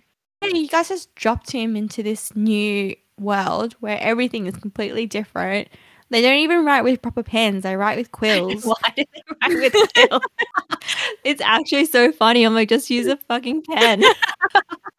Like they have owls to deliver their mail. Yeah. It's sort of like a world that hasn't really progressed maybe in terms of like technology and stuff. And you know, it's like mad technology, right? Like it's a like, whole by all other means, form. It doesn't need to progress in the way that the Muggle world needs to progress, but it's just so like antiquated in a way because it hasn't had to progress. So I'd be like, where's the TV? Yeah. I mean, I guess there's other things you can do. Yeah. And I don't think Harry himself was particularly watching TV. Probably not allowed. At this point in time. Yeah, exactly. So it's probably not a big deal for him. But yeah, just like sort of like the quills and the parchment paper and stuff like that, which is all very like classic wizard. Like fantasy, old fashioned. Yeah. But it is funny, just like he's probably never used a quill in his life, you know? But yeah. Like, where can I get a Bic around here? Like, shouldn't be that hard. Yeah.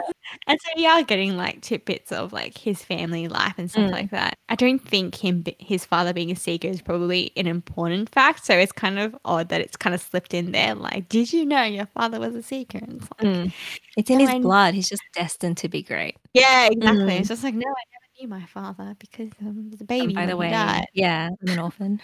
Yeah. Just rub it in, why don't you, Ron? Everyone knows he's an orphan. He's famous for being an orphan. What? Like it's anyway, yeah. Kids, right? Ron's just a bit. I mean, I don't think he's the most sensitive. I think he tends to blurt things out. Yeah. I mean, as we saw with Hermione, like he just sort of blurted it out. even though he sort of meant it, he didn't mean it for it to come out in the way that it did. Or for her to hear it like that. Yeah, Yeah. or for her to hear it like that, yeah. He's a bit clueless, but that's fine. Classic Ron. But yes.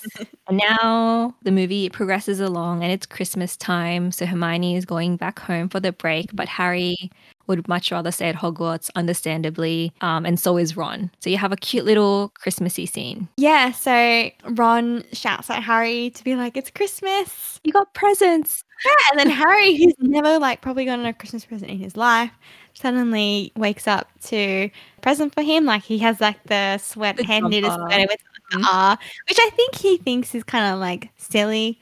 It's something that he like probably gets a lot, like just handmade gifts and stuff. But to Harry, this is like amazing. Like he's never gotten anything like this before. And it's quite warm and fuzzy. And I think it really is telling of like Molly Weasley's character. Like she's so warm and loving. She has a huge family, but she never like is shy about welcoming Harry or anyone else into her home.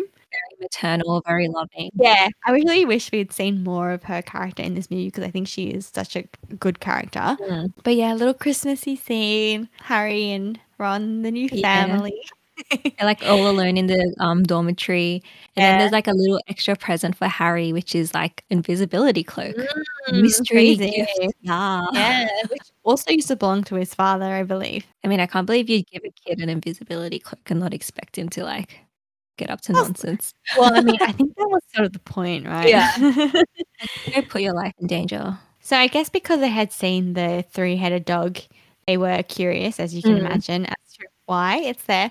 So they do go into the library with the invisibility cloak to go into the restricted section as recommended by Hermione. And I think they see Quirrell. Yeah, and Snape having a little fight. Yeah.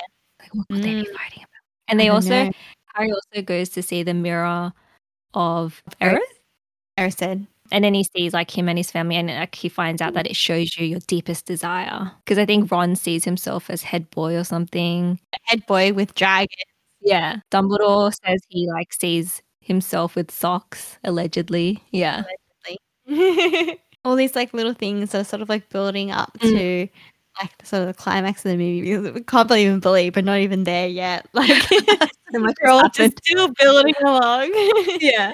Like they're finding out what the Philosopher's Stone is. So you find out that it's like a stone that will let you live forever. Makes everything you touch turn to gold as well. Yeah. And the owner, Nicholas Flamel, has lived over 600 years, which I'm like, God, haven't you had enough? You know what? Well, I mean, he did. He really did have enough. Yeah. Which is why he gave the stone to Dumbledore. Yeah. He had enough. Oh my God, after 600 years, don't you think, oh, good Lord. Yeah. Well, he gives it to Dumbledore to keep safe. And what safer place than at Hogwarts, the middle of the school? Yeah. Well, guarded by Dumbledore, who is supposed to be the greatest wizard of all time at this point. I mean, it didn't really work out, but so they figure out.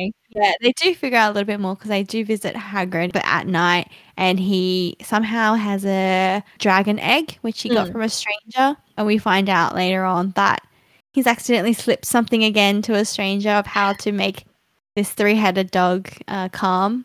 Yeah. Playing some music. Yeah. Silly Hagrid. Silly Hagrid. He honestly needs a bigger hut as well, but yeah. Malfoy like sees them visit Hagrid at night and sees the dragon, and he's like a little snitch. So he dobs them in. God. But you know, they all get detention. Yeah, I was gonna say snitches get stitches. Yeah. So because he's like smug, like, oh, you three got detention. Yeah. And then I think we're gonna go like the four of you, and he's like, I think you were mistaken. You said 4, and I'm like, you were also out at night. Yeah. Like, what did you expect? I'm not sure. This little 11-year-old boy. So yeah, they get detention and then they go into the Forbidden Forest, guided by Hagrid. It's the weirdest detention because it's like, this is probably not for kids, to be honest. And Malfoy's like, wait till my father hears about this. And this is the one thing that I agree with him because I definitely think parents should know about this. It's definitely not kid appropriate. And then they go into the Forbidden Forest and they're searching for a dead unicorn. Yeah, and they also split up. So Hagrid's like, you, Malfoy and Harry, you go off. I'm like, you guys should not split up in this like huge forest. Not sure. And then they kind of just leave them with Fang, which is Hagrid's dog. He's a coward. And he's just a cute, I mean, he's a big dog, but he's a cute big dog. eventually they do see a dead unicorn, like Harry and Malfoy, and this figure is feeding off it, and you're like, it's super scary. Like it's like cloaked in black, you can't see its face. It looks kind of like shadowy, and it's about to like lunge at them, but then they're saved by a centaur who just happens to be a good person or like a neutral person and knows that I guess there's someone feeding on unicorns in the forest, which is not good. It sounds like he just knows what's been hidden in Hogwarts and like who would want to keep themselves alive with unicorn blood. He's not going to tell them. No, but I don't know. I feel like he should have talked to Dumbledore if he knows so much. Well, we get the idea that probably Dumbledore may have an inkling, but probably doesn't know the exact details. Yeah. Whereas I think the centaurs are meant to be very neutral characters, so they don't really want to interfere. The only reason why they interfere with this is because it's affecting them, like because you know the unicorn is part of their forest, and this thing is killing things in their forest, so they just like feel they don't like that. Obviously, yeah, fair, completely fair. The kids like find out heaps what the centaur told them. They realize the Philosopher's Stone is in there, that someone's trying to get to it. So credit to the kids, they do try to talk to Dumbledore. They're like, we need to talk to Dumbledore. They go to McGonagall, like, we need an audience with the headmaster right now. These 3 little 11-year-olds. We need to talk to the manager. Yeah. And she's like, well, he's not here, so. Yeah, he's busy. Yeah. He's important. He's busy. So I guess to them, they're like, well, we have no choice. We got to take matters into our own hands. Us 3 kids, I guess no one else is the world. Yeah. Because they know how to get past Fluffy at this point, which is with music. They're like, we're confident, we know how to do this. We got this, but they don't got this. So what do? They go up to the room and Fluffy's already asleep. But before that, this is where Neville tries to stop them. Oh yeah, so this is where be a big brave boy. Yeah, so this is where he shows his sort of version of bravery, which is, you guys are going to get Gryffindor in trouble again. Like, I need to stop you guys. And then he tries, but Hermione's like, sorry, Neville, and then binds him with a spell. Yeah, he tried. The point is he tried. This scene made me think of like how insane bullying must be at school if you can like petrify someone. I mean, they did have, this is probably why the whole events of Hogwarts happens. I mean, with Harry Potter and all that. Because we can have like enchanted objects and, well, people like Voldemort can exist. Can you imagine? God, must be hell. It would be terrible to be living in that time. If everything goes well, it's probably really great. But, anyway. But yeah.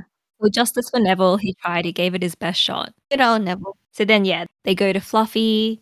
They're like, we can like play him some music, but then the harp's already playing. He's already asleep. What does that mean, Alice? Somebody's already been there. Oh my God. Also, that dog is stuck in like this tiny room. Yeah, poor doggy. Yeah. Needs a walk. Fluffy needs to get outside. But so they get inside and then they like in this devil's snare. Yeah, which is a plant. Yeah. And thank God Hermione listened in herbology class. Thank goodness Hermione is a nerd. So she knows that it's a devil's snare. She recognizes it and she's like, don't struggle or it's going to kill you. And they're like, what? That's definitely going to make us struggle. Like, we can't relax now. And she relaxes and she gets like slid down. Yeah. She like sinks to the ground and they're just like, what the hell? Both of them have to basically follow suit or they will die. Yeah. Well, Harry relaxes eventually, but Ronald keeps struggling. Bless his soul. And then, thank God again, Hermione listened because she knows that the Devil's Snare hates the sun. So she does like a little light spell. They would be fucked without Hermione. This whole journey of Harry Potter is he would be nothing without his friends. Yeah. As brave as he is, he's not quite capable of, he's not strong enough on his own, I think is the other thing. It's about friendship. So yeah, they're all sort of contributing to this journey. And then we move on to the locks. So there's like all these charmed locks and then a flying broomstick. And then I guess the idea is that you need to find the key that will unlock it. But there's like thousands of keys. But then Harry, being a seeker, he knows exactly which key to find. Yeah. And he's like, I got this. And there's a broomstick. Finds it pretty easily, to be honest. Pretty simple. Yeah, it's pretty easy for him. I'm like, if this little kid could do it, I feel like a grown-ass adult. The best seeker. He is the best. Okay. So they fly through that very quickly, and then now it's Ron's turn to show off Oh, his prowess it's time to shine. with his wizard's chess, which is Yeah. actually quite, as Hermione says, quite barbaric. The chess pieces, when you kill off a piece, it kind of like wipes it clean off the board and like smashes it out. Yeah. But I do want to say that this scene I have seen on TikTok many, many times for some reason of people reenacting this scene. Okay, it's very specific, but it's absolutely hilarious. Like the first time I saw it, I was like, oh, that's kind of like pretty accurate. But the more you see it, the more you just like can't unsee it now. So this whole scene that was coming up, I'm like, oh my God, like I like know these lines because I've seen them so many like really dramatic when he's like, Harry, E4. And then it's like dramatic music. Yeah. And then he's like, Harry, you know what to do. Oh, yes. You've got to move on. This is what I wrote down because it's so dramatic. And then Harry's like, no, there must be another way. And it's supposed to be very emotional. And it's like these little kids trying to act. Yeah. Yeah. It's just like Hermione being like, it was Hermione who said that. It's just like, no, Ron, you can't. There must be another way. And then Harry's like I can't do this without you. And then Ron's, being like, no, they have to. This is the only way. This is the only way to win the game. Yeah. The only way we'll win the game. Dramatic. Yeah. So he like very slowly moves his horse over, and then he like basically sacrifices himself so that they can checkmate, right? And then move on. Yeah. This is like probably the part where I would have died because I don't know how to play chess. Well, that's why you need a friend like Ron. Yeah. You know how to play chess? Yeah, like not great. Okay. So you would have gotten us through. Not well, but I know the moves. I don't think I would have gotten us through. Let's be real. Okay. Let's be real. I would be dying with you. Okay. It's also funny. Yeah. It's also funny because like Ron's horse gets stabbed, but then he like dramatically flies off.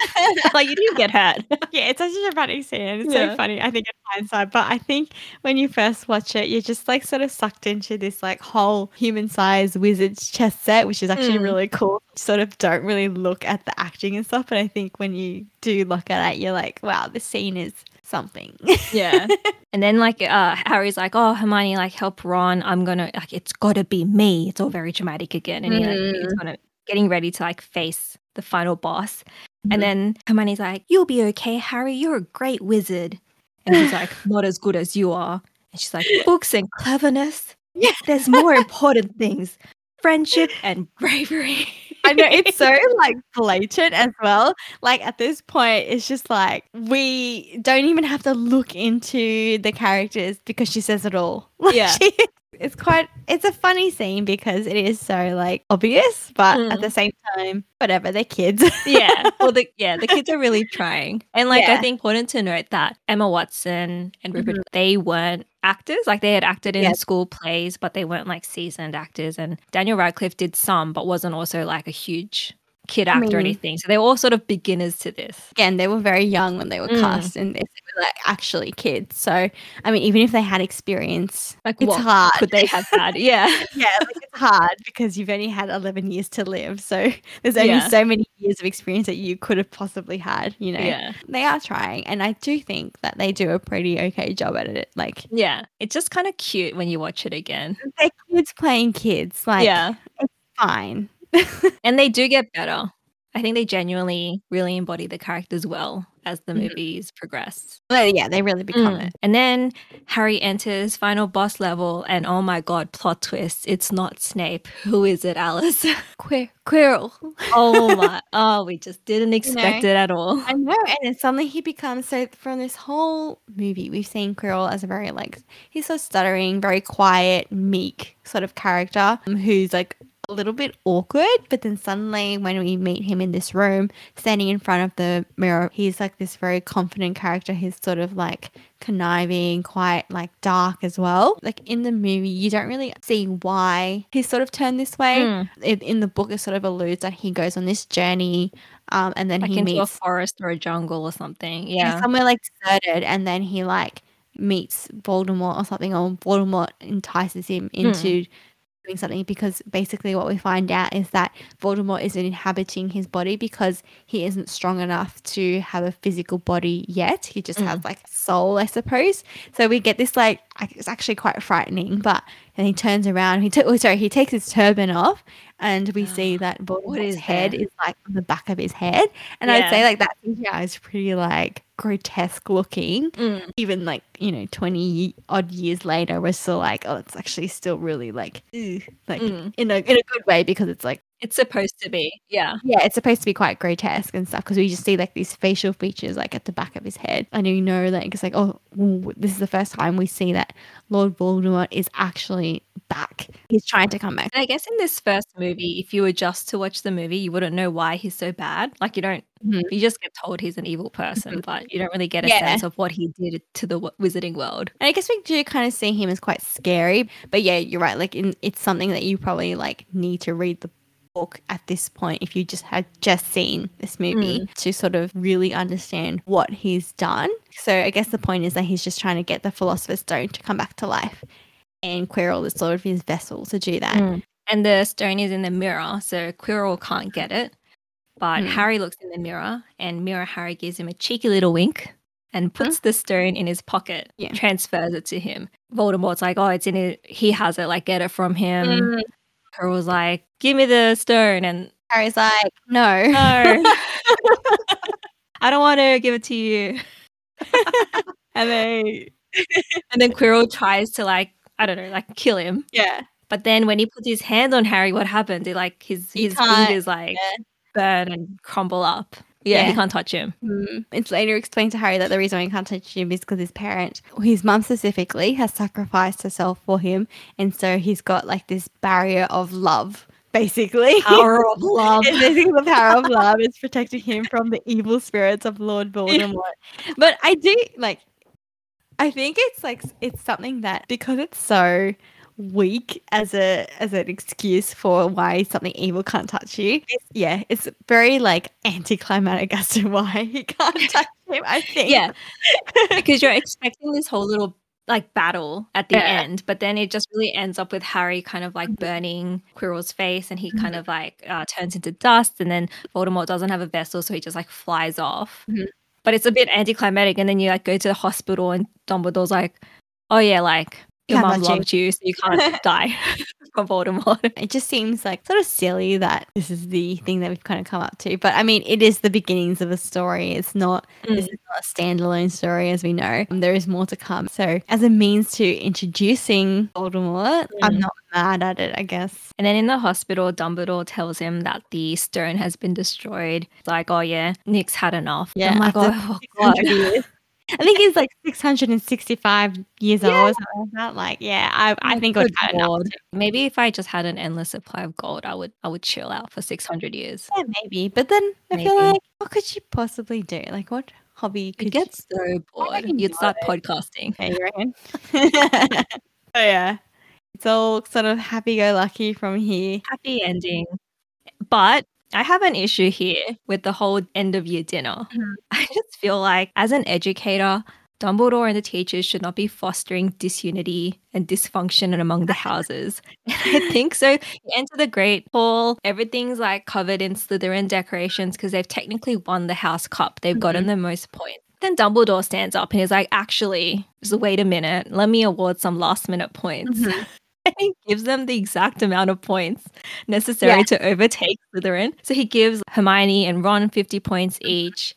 He gives Harry 60 points, and then he gives Neville a little 10 points for standing up to his friends. Yeah, it's important that Neville gets the 10 points because that really pushes them over the edge to win. And I think this is probably why, like, the book and movie have sort of like fostered this image of like Slytherin people being really, really bad. And it's because of scenes like this. Gryffindor is the best.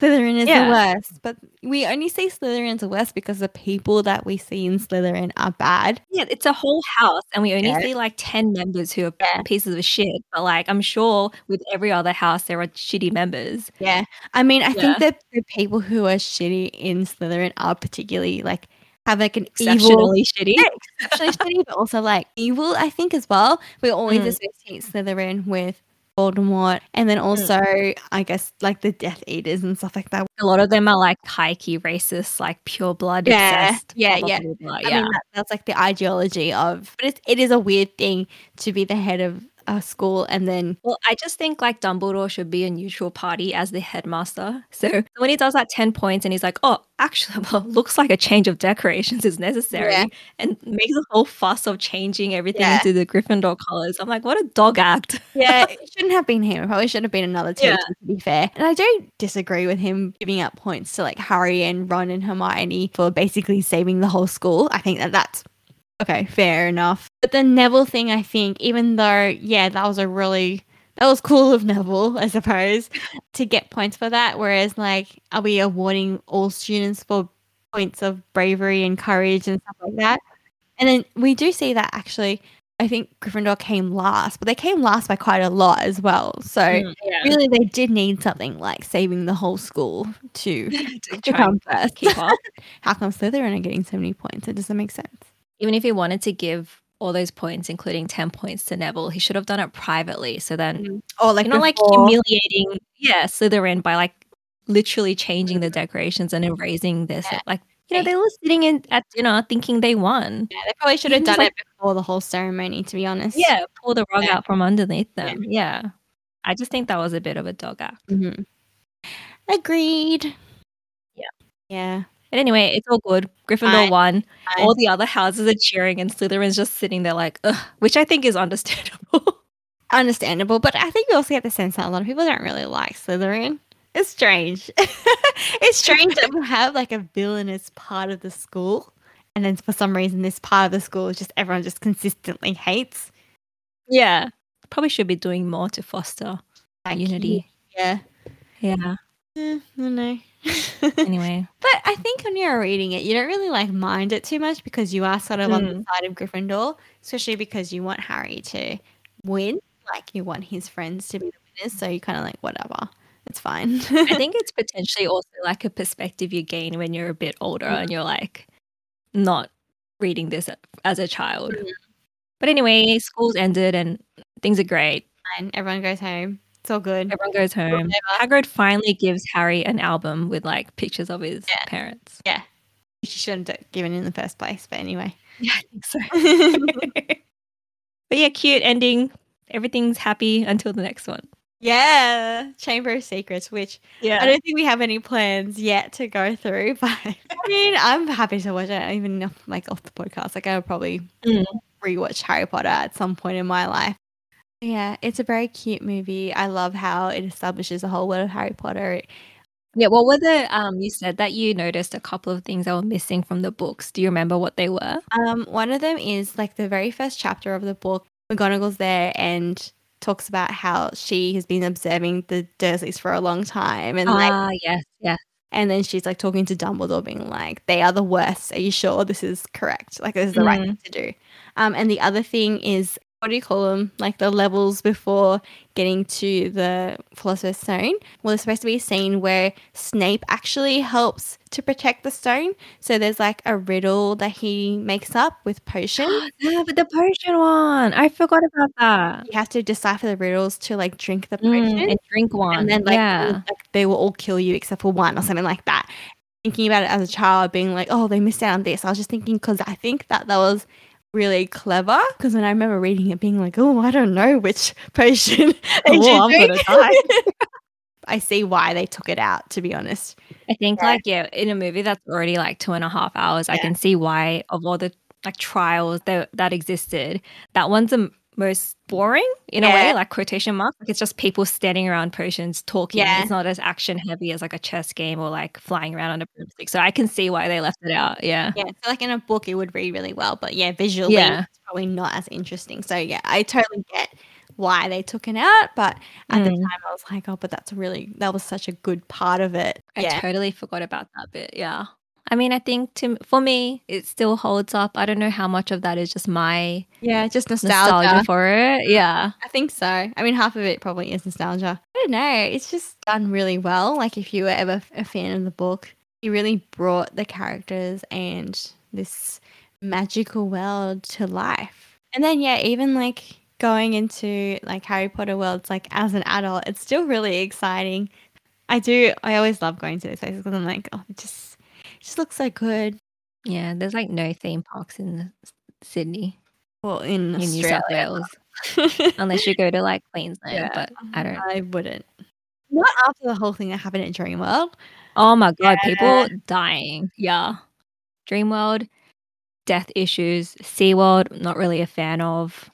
And then there's only Movie World, which is like a really poor man's version of Universal Studios. Yeah. Be real. Yeah. Don't come to Australia for the theme parks.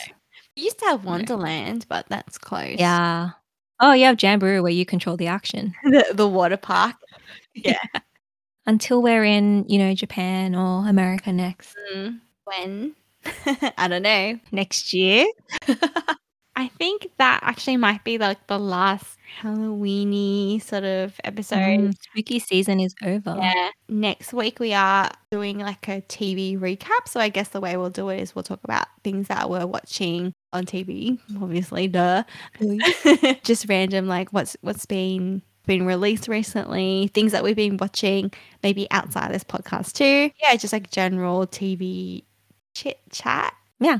Yeah, basically. Yeah. I think we both watch a lot of TV.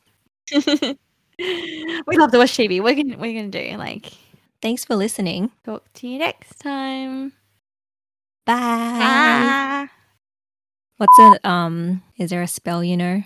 Expelliarmus, Wingardium Leviosa, Alohomora, Lumos.